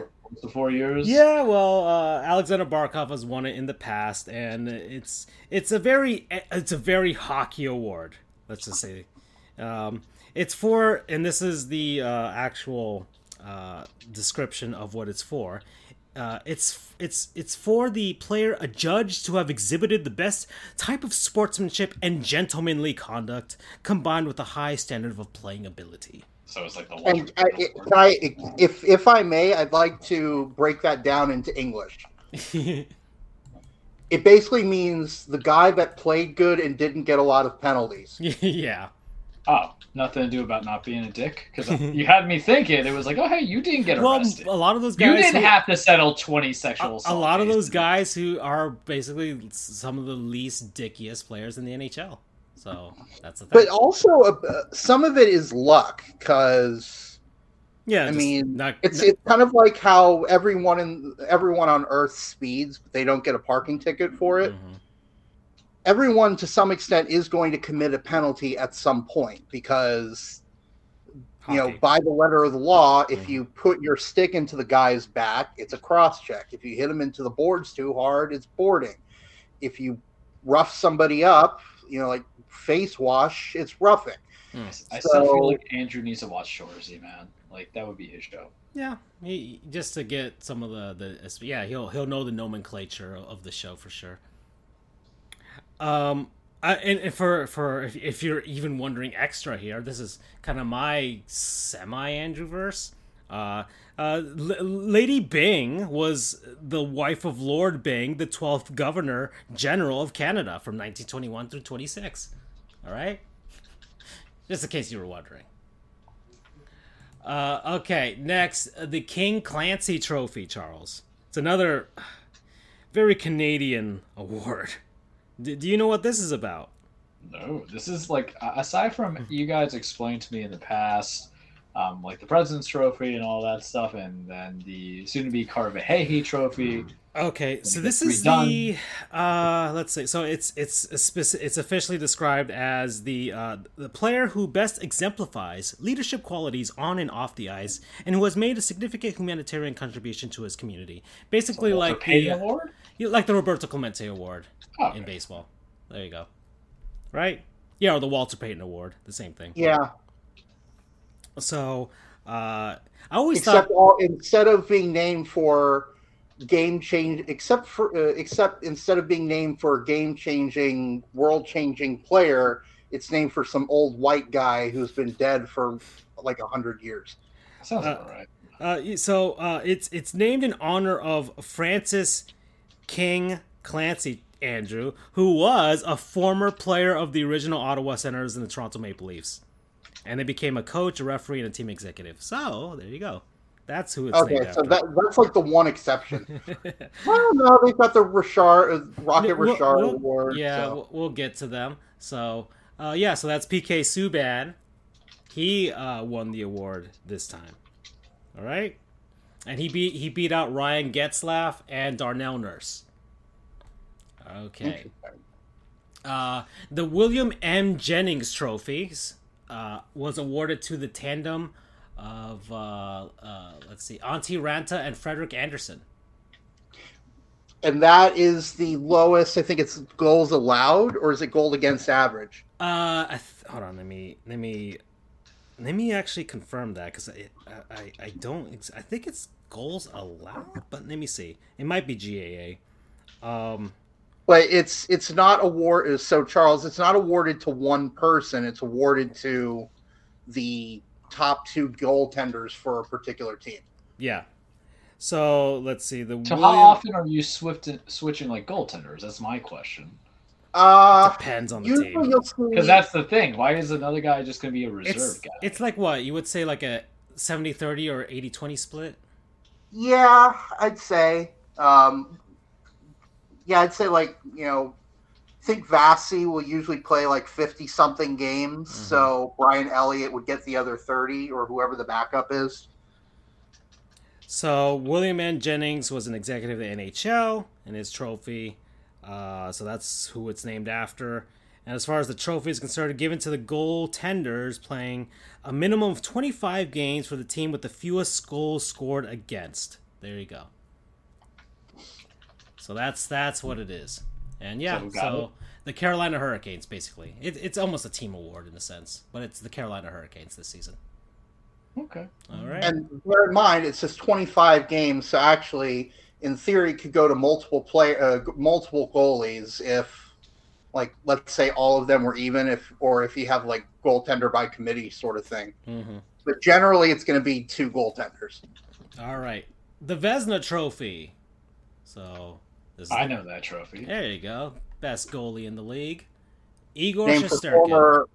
Named for one of kind of the first great goaltenders, George Vezina. Yep.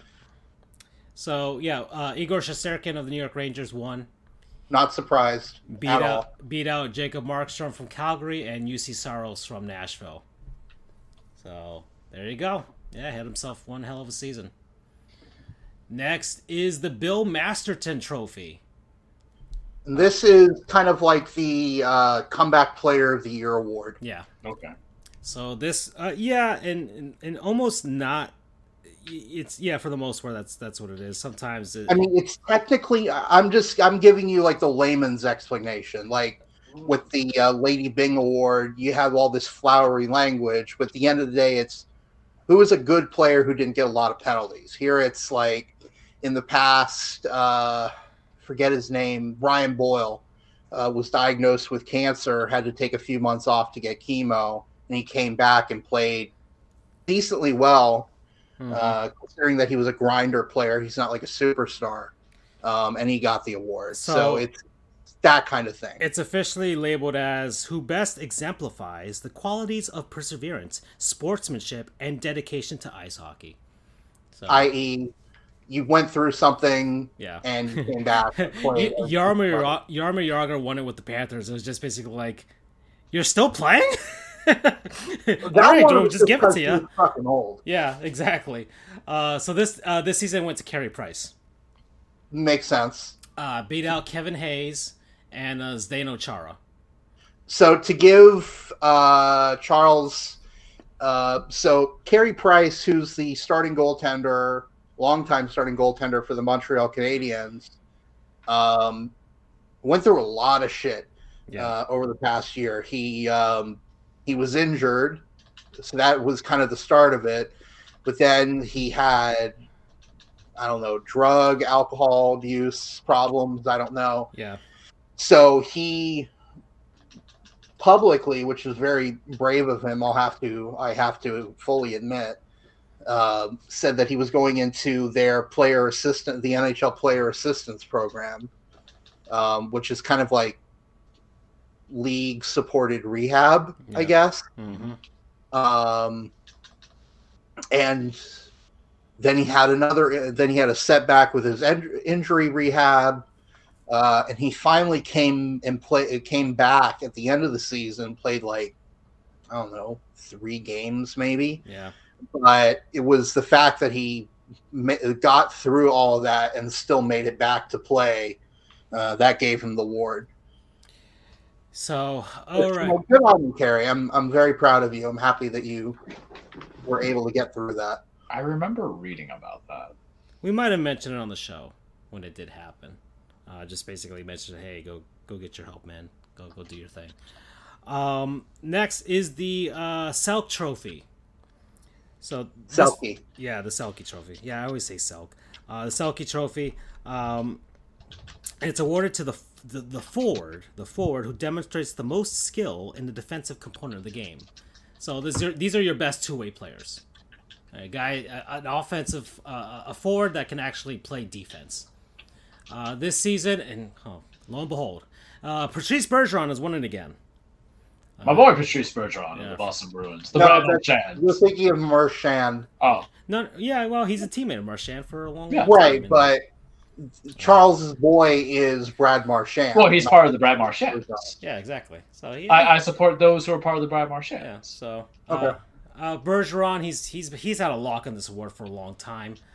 He's a future Hall of Famer. He's gonna get his number retired in Boston and all that type of stuff. Elias Lindholm came up as well. He lost out, and so did Alexander Barkov, who hopefully will take over once Bergeron's done with all this. How many times has Bergeron won? Ooh, let me see. He's got the most in NHL history. He's got 5 now. So yeah, he's had it on lock for quite a bit. Next is the Jack Adams, which is the Coach of the Year, and it was Daryl Sutter of the Calgary Flames. So he beat out Andrew Brunette of the Panthers and Gerard Gallant of the Rangers. What does John Cooper have to do? That's your coach, right? That's his name? Yeah. He's won in the past, right? Yeah, but I mean, you're talking about a three-peat, or at least getting there. And I understand they probably had their votes not counting the postseason, but it's still kind of impressive. I don't know. That's just me. Well, I mean, Eric Spoelstra has never won, so yeah. Yeah, but that's cursed in the NBA. Yeah, there's a lot of guys who win Coach of the Year and get fired. Happened to Dwayne Casey, happened to George Karl. Yeah. So let's see.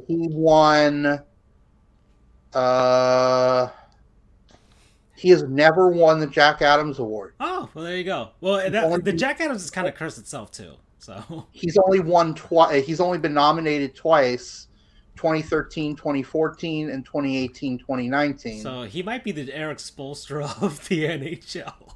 But the let me see. Yeah. All right. Okay, I'm going to say this now. I'm going to say this. John Cooper, please. I'm looking up the stats now. John Cooper, please, or NHL voters, please do not ever give John Cooper the Jack Adams Award. It's the same thing with NBA Coach of the Year.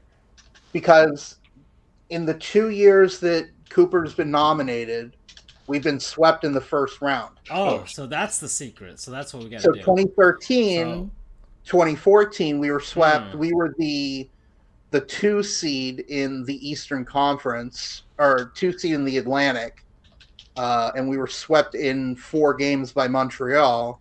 And then, of course, the 2018-2019 season, we all know what happened there. When we got swept by Columbus, remember that one? Yeah. Andrew, just take over for a bit here. I got the next is the Ted Lindsay Award. So just real quick, just 1 second, all right? I got to make a quick phone call. Okay, no. I have to look this award up. Ted Lindsay is a former player. Oh, yeah, that's right. It used to be called the Lester B. Pearson Award, but it was renamed for Ted Lindsay in 2010. I'm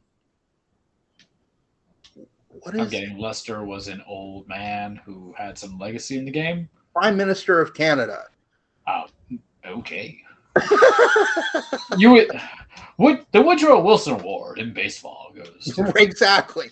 See, I in hindsight, I neglected to mention like the Rocket Richard Trophy, which is for most goals. I neglected to mention a few awards that were named after players, but that's just so in hockey, you have a lot of awards that are named after really random old white people. Or is it such Canadian pride? They're like, we're just going to right, like the Stanley Cup. And believe me, I would never have the Stanley Cup's name changed ever because it's such an awesome name. But it's named after the guy who bought the damn thing. I mean, that makes sense. But and then actually, fun fact: the championship trophy for the NWHL, which is the National Women's Hockey League, or now called the Premier Hockey League, is called the Isabel Cup, which is named after the daughter of Lord Stanley. That I remember from our first foray into this game. And coincidentally, the reigning champion is the Boston Pride. So Boston rules in women's hockey, at least, not so much in men's hockey right now. No. All right, I'm back. So I was just explaining that I totally forgot that the Ted Lindsay Award used to be the Lester B. Pearson Award. And I was explaining to Charles that this is another one of those, that name was one of those old white guys. He was the Prime Minister of Canada. Yeah. That's all he was. Well, although he did win the Nobel Peace Prize in 1957.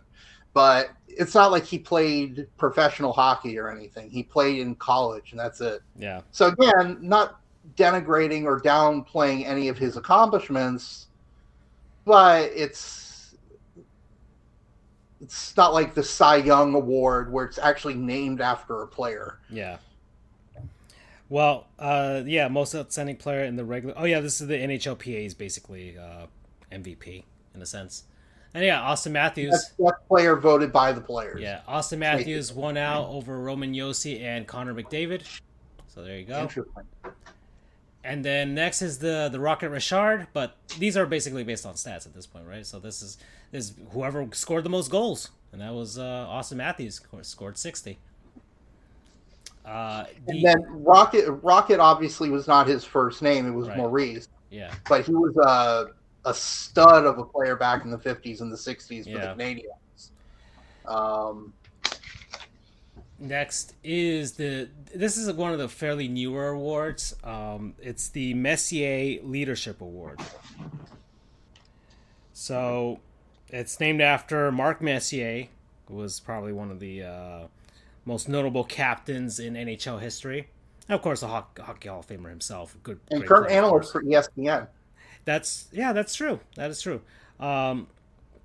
And it's officially known as an award that recognizes an individual as a superior leader within their sport and as a contributing member of society. That sounds like a lot like the other. Yeah, in a sense. Let's see. The award is given to a player selected by the Hockey Hall of Fame center. This is literally Marc Messier awarding people stuff because he's Marc Messier. It's whoever he feels is an individual who leads by positive example through on-ice performance, motivation of team members, and a dedication to community activities and charitable causes. So it's like a second, kind of, Charles. It is kind of like a second award, but just in the eyes of Marc Messier. Which I'm not 100% sure why he would get the honor of doing it, because like Wayne Gretzky was a captain. Yeah, but Marc Messier has the connection between the Canadians with the Oilers dynasty and the New York Rangers. So Messier, because I know Gretzky played for the Rangers too, but it was at the end of his career, and like Messier was like the guy who made the guarantee and all that stuff. Like I don't know. Maybe that's why. Maybe it's all marketing. I have absolutely nothing against Marc Messier. Yeah. If you're listening, Mark, we would love to have you on the show. Yeah, one of the guys that pulls off the bald look for sure. Follow us on social media: Sports Goofs, FJOJR, Charles the True, Dan Frijoles. Do we have an underscore in Sports Goofs? Or is it all one word? At sports_goose, because I don't know. I'm just surprised that he brought it in this time. I was actually going to mention it earlier, but wait on it. That was Charles. You got to say with the follow us on the Twitter at sports_goose, because Sports Goose is taken by I don't know who the hell, but somebody still has it. If next time, instead of giving us our cut of the advertising money, we should just use that money to buy Sports Goose. Yeah, I don't know how much Twitter pays. Oh, whatever. Anyways. No, you have to buy it from the guy directly. Oh, really? Oh, I ain't doing that. I'll prevent him from getting a knuckle sandwich. That's how much we want it. Next is the Art Ross Trophy. All right, so that one went to this season Connor McDavid. So this is another stats one. It's the player who gets the most points in the season. That's it. And that's points and assists, or that's goals and assists combined. Which I'd like to mention something really quick to my basketball-oriented friend here, Charles. Mm-hmm. In basketball, as I've learned, there's only one assist given per point or per score. You just have the primary. But in hockey, you have a primary and a secondary. So... No, I know that. Okay. Because we've talked about how that should be a stat that's utilized in the NBA instead of plus minuses. All right. And next is the Willie O'Ree Award. This is Willie O'Ree. Willie O'Ree was the first black hockey player. There you go. In the NHL. And this basically goes to, I guess, not players or anything like that. Or it goes to, like, I guess, people who work for the teams, but, like, regular people. Not like the GM or anything like that, but, like, regular people who work for the team. So... Noel Acton, I don't know who he beat out Meredith Lang and Ryan Francis. I don't know who he works for, but he won. So congratulations. Congratulations to you, sir. And finally, the Hart Trophy. Basically, the League MVP. And it's Austin Matthews. So he just won. So that's whom does he play? Not to be confused with the one voted on by the players. Yeah. So this is the league, the Professional Hockey Writers Association. That votes for this, and they awarded it to Austin Matthews, beating out Connor McDavid and Igor Shesterkin. So there you go. Now, can I go quick? Matthews is Toronto. Can I do quick Andrew verse? Oh yeah, let's do it. I have to pull this up because I downloaded it on my phone because I found it so fascinating. Raid Shadow Legends. Or maybe it's Orbix. Oh man. And it's wonderful flight simulator. Oh my god. I Damn. Ooh. That was a good one. Okay, so here it is. Mm-hmm. I forget who it was, but there was someone doing an article figuring out why the NHL calls it the Stanley Cup Final, singular, Mm-hmm. and why the NBA calls it the NBA Finals, plural. Whenever I find out who wrote the article, I'll post it for next show. But I'm going to read the article here. First, we call the NHL, which has called its title series the Final since 1918. Quote, the Stanley Cup Final is the ultimate series that will crown our champion, Frank Brown, the NHL's group vice president of content integration, said via email. Quote, it is a singular event comprised of a series of individual games. While up to 7 games may be played, each game is an individual piece. Together, the individual games comprise the final, just as multiple slices comprise a pie. I found the article, by the way. I'm following it right now. It's from the Chicago Tribune from Of course. 2015, written by Rhiannon Walker. There you go. Rhiannon Walker. There you go. Thank you, Fleetwood Mac. I was not going to say it, but the song immediately came in my head. So thank you, Andrew, for You're welcome. shaming me. After the show, I'm going to have to listen to that song now because now it's stuck in my head. But continuing the quote, the individual games are part of the final, but each is not a final of itself, which is what each game would have to be for the plural finals to be used in reference to a multiple number of those games. So then we call the NBA, which has a variety of names for its title series, but settled on finals in 1986. The NBA, however, could not find any officials who would explain or justify the pluralization. So that the reason I thought of that, and the reason I came across that was someone on Twitter was talking about how they were very disappointed in the NBA for pluralizing it when they heard about how the NHL, their reasoning behind just calling it the final. So NBA, if you're listening, Adam Silver, get on board, my friend. Call it the final. Or not, and just leave the NHL to do it correctly, and you can sit in your wrongness for all I care. Well, at least they got the NBA Finals logo correct again. Yes, I will give them credit for that. They went back to the script. Yeah, because that was always nice and fancy. It always brought some air of sophistication to the occasion. And then for like a couple seasons, especially during the freaking pandemic, they just went with a block script or whatever. So ugly. Ugly. Or not even script, a font. It was just so plain and cold. And they still have it for their other stuff, for like the NBA draft and everything like that. But at the very least, the finals, which deserves something much better, has it now. So I'm happy about that. All right. So that was actually a very brief Andrew verse, but I think I enjoyed it. That was a lot of fun. Yeah. Okay, so we're at an hour and 47 minutes, Andrew. I kind of want to we went way over last time, so I do want to get to the cage earlier. But hey, it's 2-1 Stanley Cup Finals. How do you feel right now so far? Well, I'll keep it brief then, but I would be a lot more worried if it was 3-0. Yeah. But 2-1 is a lot better. I'm not taking much from the win yesterday, just like a lot of people shouldn't have taken a lot from the 7-0 win the other night.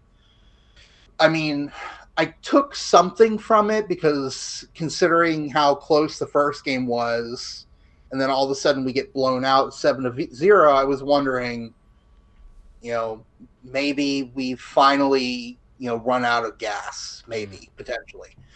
But then they showed that fight, and that's what I was looking for.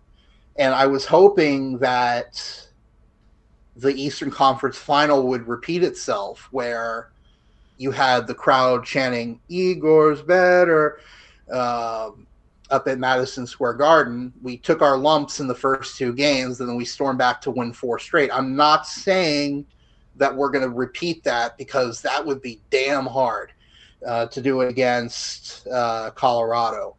But at least it shows me that there is still some life in the team. I don't know. I don't know how to phrase it without sounding like I was being defeatist, because I wasn't. But the guys were just looking so slow in the 2 games in Denver. Who knows what it was? It could have been the altitude. That's certainly possible, because they're playing literally a mile above sea level, whereas in Tampa you're basically at sea level. But it shows that the guys are still in there, and their old mantra of basically just not giving up, it's still in there. And it shows Colorado and its fans and the NHL that this series ain't over until the final buzzer sounds, when one team has 4 wins. Obviously, my initial prediction is kaput. I mean, we'll have to see, but we'll be back this next week. This is not going to be. A lot of people are thinking, the Avalanche might sweep them after seeing the first 2 games, but Tampa's still in this baby, and I can't wait to win or lose. This has been an awesome run. Hopefully win, but it just shows they're not giving up, which is fantastic. All right. Okay, so we are heading on over to the cage. Oh man, this is gonna be fun. Oh, stuff has happened. Here we go. And by the way, I just want to give myself a pat on the back for condensing it into such a short amount of time. Indeed, good job. We're at 151. Charles, you ready? I'm very jealous of the fact that he can do that, because I was just buying Shredder's Revenge on my Switch as you were doing it. So I'm like, this is like perfect. So we had the conversation at the beginning of the show, and he finally pulled the trigger. So here we go. Oh, can I just interrupt really quickly? One more thing. I'm sorry. Yeah. The PlayStation Store is selling Goat Simulator 1 for $3. Yeah. I have it. Yeah, Goat Simulator 3 is going to come out, so that's probably part of all that. And the funny thing is, it's still the second game in the series. They decided to just troll us and call it Goat Simulator 3, even though it's just the second game. Okay, sorry. Back to you, Charles. You ready? All right. Yeah. Welcome, everybody. Your weekly Truplex the Cage with Charles. Now, full disclaimer, wrestling is not fake. It is scripted. It's a stage fight. It's a combat sport. It's a physical activity about men and women chasing championships, establishing legacies, trying to beat the holy hell out of each other, and then get a little good luck on their side. It's about opening doors. I swear to Christ, if I hear Forbidden Door one more effing time. It's about some dick swaggering is the word I'm going to use. Today's been a very cursey-filled show for Charles, but it's about certain billionaires thinking that they're invulnerable to any kind of media speculation. No, we're not talking about the former president, Donald Trump. This used to be a segment about me actually talking about wrestling. God, one day we will go back into it, but so many things happen each time, boys, to kind of prevent that from occurring. I just want to go back. I just want to go back to just regular talk, but I guess we'll kind of do bite-sized stuff to a degree, and then we're going to talk about the big stuff, the big stuff, the situations where, the megalomania comes in of 25 years of horror from one particular billionaire. Anywho, Slammiversary was this weekend. Impact. That's right. There's other wrestling things besides WWE and AEW. I'm shocked too, boys. I'm very shocked. Slammiversary, it's Impact's basically their I would say their WrestleMania. They're celebrating 20 years when they were in TNA to Impact and everything else. Going from there, they had a couple matches. I did not watch the highlights of it, but I'll give you kind of like the glossing of it. They even had like former wrestlers there. AJ Styles did a video saying, "Hey, Impact, thanks for having me," which was a good thing from WWE, because even though WWE has not been very kind lately, I'll give him the points there. But Jordan Grace won the Knockouts Championship. The Good Brothers are now Impact Tag Team Champions. The hardest thing about calling it Impact is I know they used to be TNA, and I want to call them TNA, but I know I can't because I pisses off the world. It's not who they are now. But Good Brothers beat the Briscoes to become the Impact Tag Team Champions. You have the Impact Originals defeating Honor No More, so Stables going against Stables. We already mentioned Jordan Grace winning, and then Josh Alexander beat Eric Young for to retain his Impact Championship. So there's that. Let's talk about some other wrestling. I'm kind of proud of myself here. New Japan. That isn't Forbidden Door, because y'all know I'm sick of that ish. Especially since everybody's getting injured. Bryan Danielson might have a concussion. He might not be wrestling. The card for Forbidden Door, which is this weekend, is kind of trash. If he's healthy, then I'll do like a real bigger Impact. Maybe a small podcast on it, small cage session, a bite-sized session, because I don't want to belabor the point on our precious time about a pay-per-view that doesn't even have a full card yet, right? But New Japan has a G1 Climax, which I have talked about in the past with you guys, and that's their big kind of annual thing aside from the Japan Cup, where they have, usually it was Block A and Block B. Ooh, Shredder's Revenge just downloaded. But they would have Block A and Block B, and they would just kind of like have it go from there. Whoever wins gets a title shot at Wrestle Kingdom or has a contract for it. However, they made some changes, boys. Are you ready to hear this craziness, this wildness that come in? Instead of having 2 blocks, now they're having 4 blocks. And I kind of like it like that. The reason why I like it like that, yeah, baby, is because it kind of deals with the tiebreakers a little bit easier.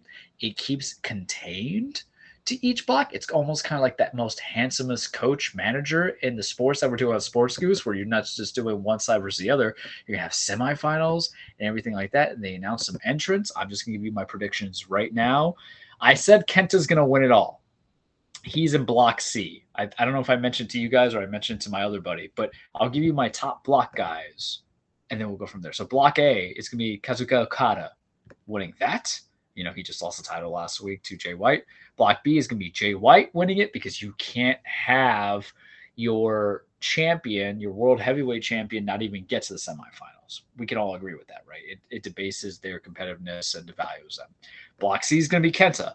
But damn it, now that I see that Tetsuya Naito's on there, I'm like, I kind of want to take it back, but I'm in it to win it, right? Mama did raise no punk ass.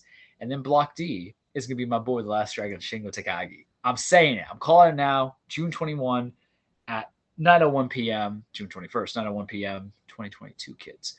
So that's my little things. I think Kenta will win and go from there, right? We're doing it. It's done. We'll go from there.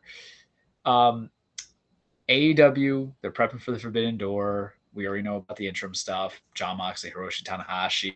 I'll kind of leave it at that because Dynamite's this Wednesday. Maybe I'll do it Friday, guys. I'm thinking I could possibly find some time. Let's talk about the big stuff. WWE, Money in the Bank. They're setting up. People are qualifying. That's all you need to know. Roman Reigns, Brock Lesnar. We're getting that SummerSlam part 20,000.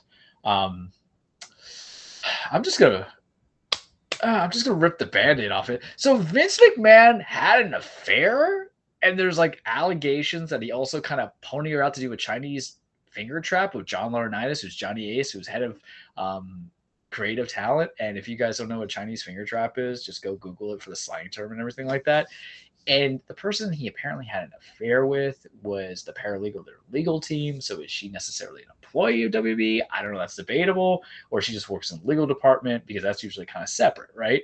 But then came some other things where there might have been NDA signed, and then some digging into allegations of sexual harassment or sexual abuse. I won't say abuse, but it's always one way to another, right? I always feel that an allegation of sexual harassment leads to possible sexual abuse allegations as well. And I remember when the news broke out, what did I send you guys? It's happening, because this man's going to outlive me. I'm saying that right now. If I got another 30 years on this earth, this man has another 35. I'm almost certain. When you have billionaire money, you can avoid a lot, right? Outside of just straight up natural causes. So Vince McMahon doesn't know the definition of the word humble. And I won't go into the full particulars, because this is one of those times where even ESPN is broadcasting situation, so you can actually go to what is apparently the worldwide central sports area and review it, right? But it's not a good look. And I'm going to tell you why it's not a good look. When things came out, the initial reaction was Stephanie McMahon was going to be the interim CEO. Good for her. There's going to be, the board was going to have investigations. There's up to 5 different law firms investigating the claims of sexual misconduct against him and Johnny Laurinaitis. Vince was going to step down as his acting of CEO, not necessarily creative talent. There is a difference, right? He wears many hats. Johnny Laurinaitis is probably going to get fired, as it should be. To give you some insight of who John Laurinaitis is, he's the guy who basically says you're fired on all those firings, right? And you think you would just go quietly, because I don't think anybody in this country that isn't of a certain upper echelon 1%er likes to tolerate the concept of, can I say this, Andrew? Am I allowed to say this? You just got to say yes or no. We'll give you the inside of it yet, but just tell me yes or no. Okay. I don't think, aside from the top 1%, is going to be supportive of any kind of white, old, elderly male billionaire having any kind of dick swaggering with allegations of sexual misconduct, sexual abuse. That's only reserved for certain kind of people. We don't encourage that here at Sports Goose, nor do I think a lot of people do. You think he would go quietly into that good night. That did not happen. This man had the chutzpah to say that he was going to, because all this broke down on Wednesday, boys.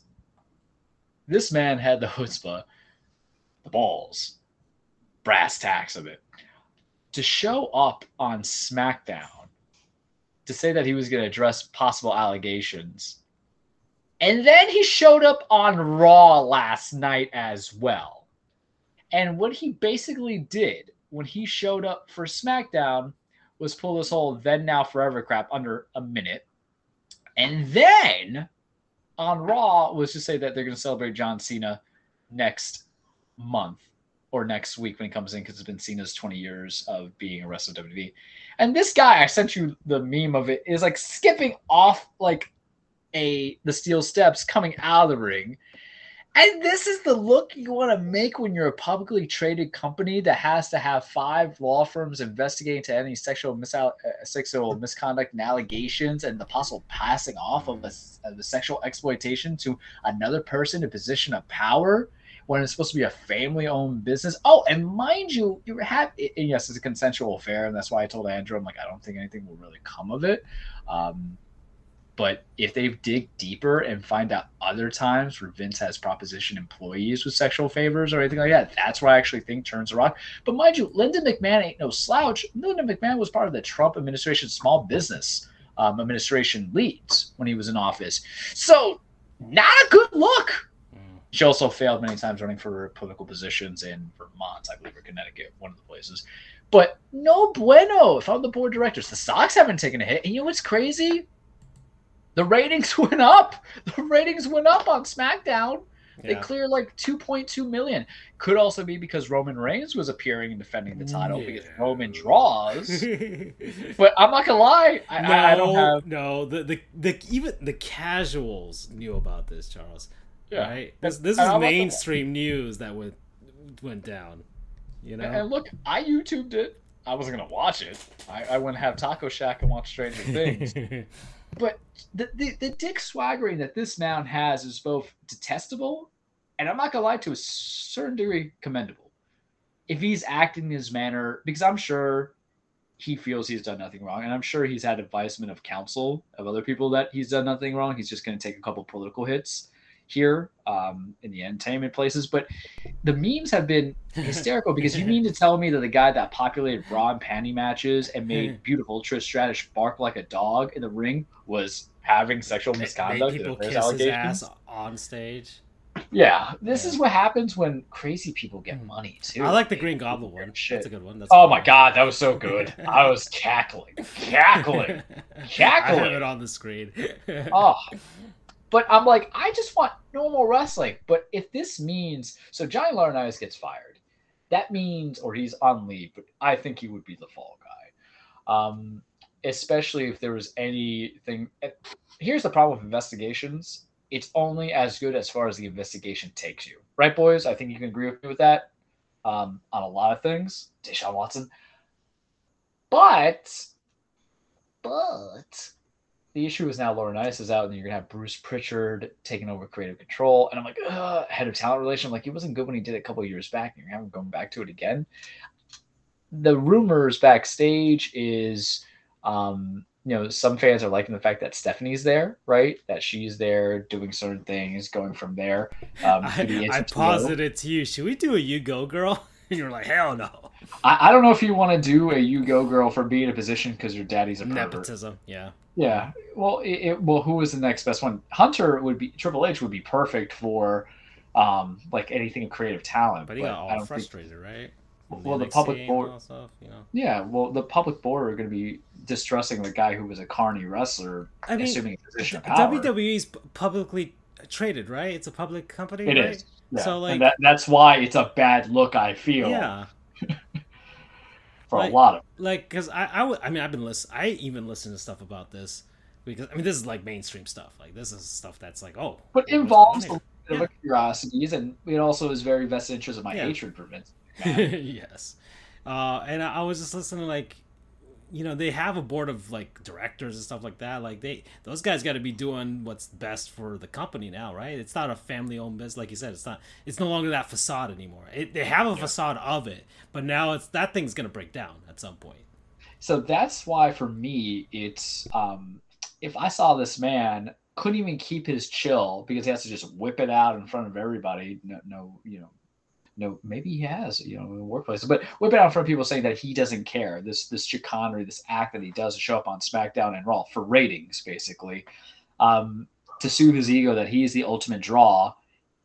I would be, that meme that you see on the videos on Twitter is like, but he's like, hey, yo, what the fuck? That's how I would feel if I'm like the heads of those things. But the stock hasn't really taken a hit, but I don't think anything's gonna come of it.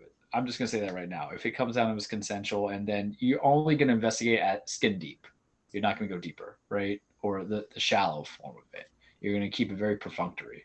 I don't think they're going to want to go more unless someone comes in with certain lawsuits, right? Because that's the only way you engage more into it, because there was NDAs and there's lack of information I'm going to give more information on. I need more of that, and trust me, I will be like the Matthew McConaughey with the cigarette looking on the phone thing. If that stuff becomes public, you've seen the Vince McMahon jump memes. Have you seen those? Yeah, because that was last night. This is what's crazy. This is what's crazy. Oh, they have a Joker one. I don't know if you saw that one.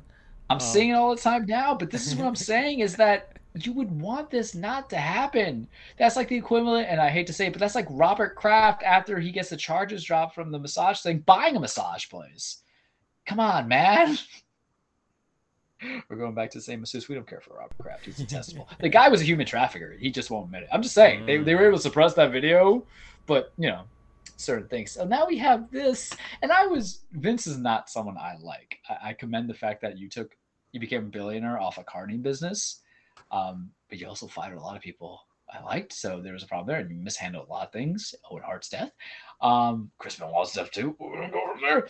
Vince is not a likable person, but a little bit of the swagger in that he's doing. There's a small part of me that'd be like, maybe it's a little commendable because it's literally like a middle finger. Because I'm sure he ran it by somebody outside of WWE Entertainment. That was like, can I just do this shit? And he's probably like, yeah. He's like, I'm gonna do it. I don't know, Andrew. What are your thoughts on this?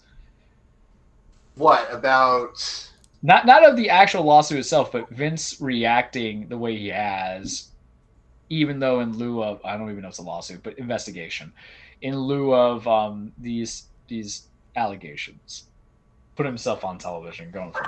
Yeah. I mean, the guy is a narcissist. I know these people. They, honest to God, think they can do no wrong, and anything they do is fine. So honestly, it is not surprising.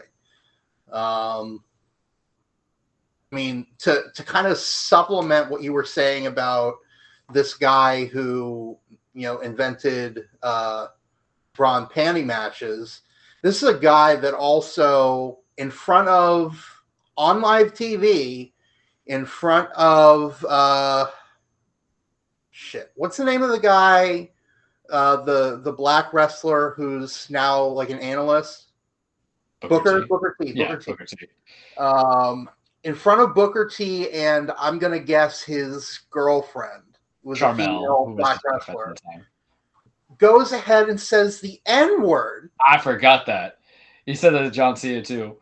He said it to Cena. Yeah. With Booker T and whatever her name is. Charmel. On live TV. Like, you need to be either a special kind of stupid to do that. I know it's not him, it's his character, but it doesn't matter.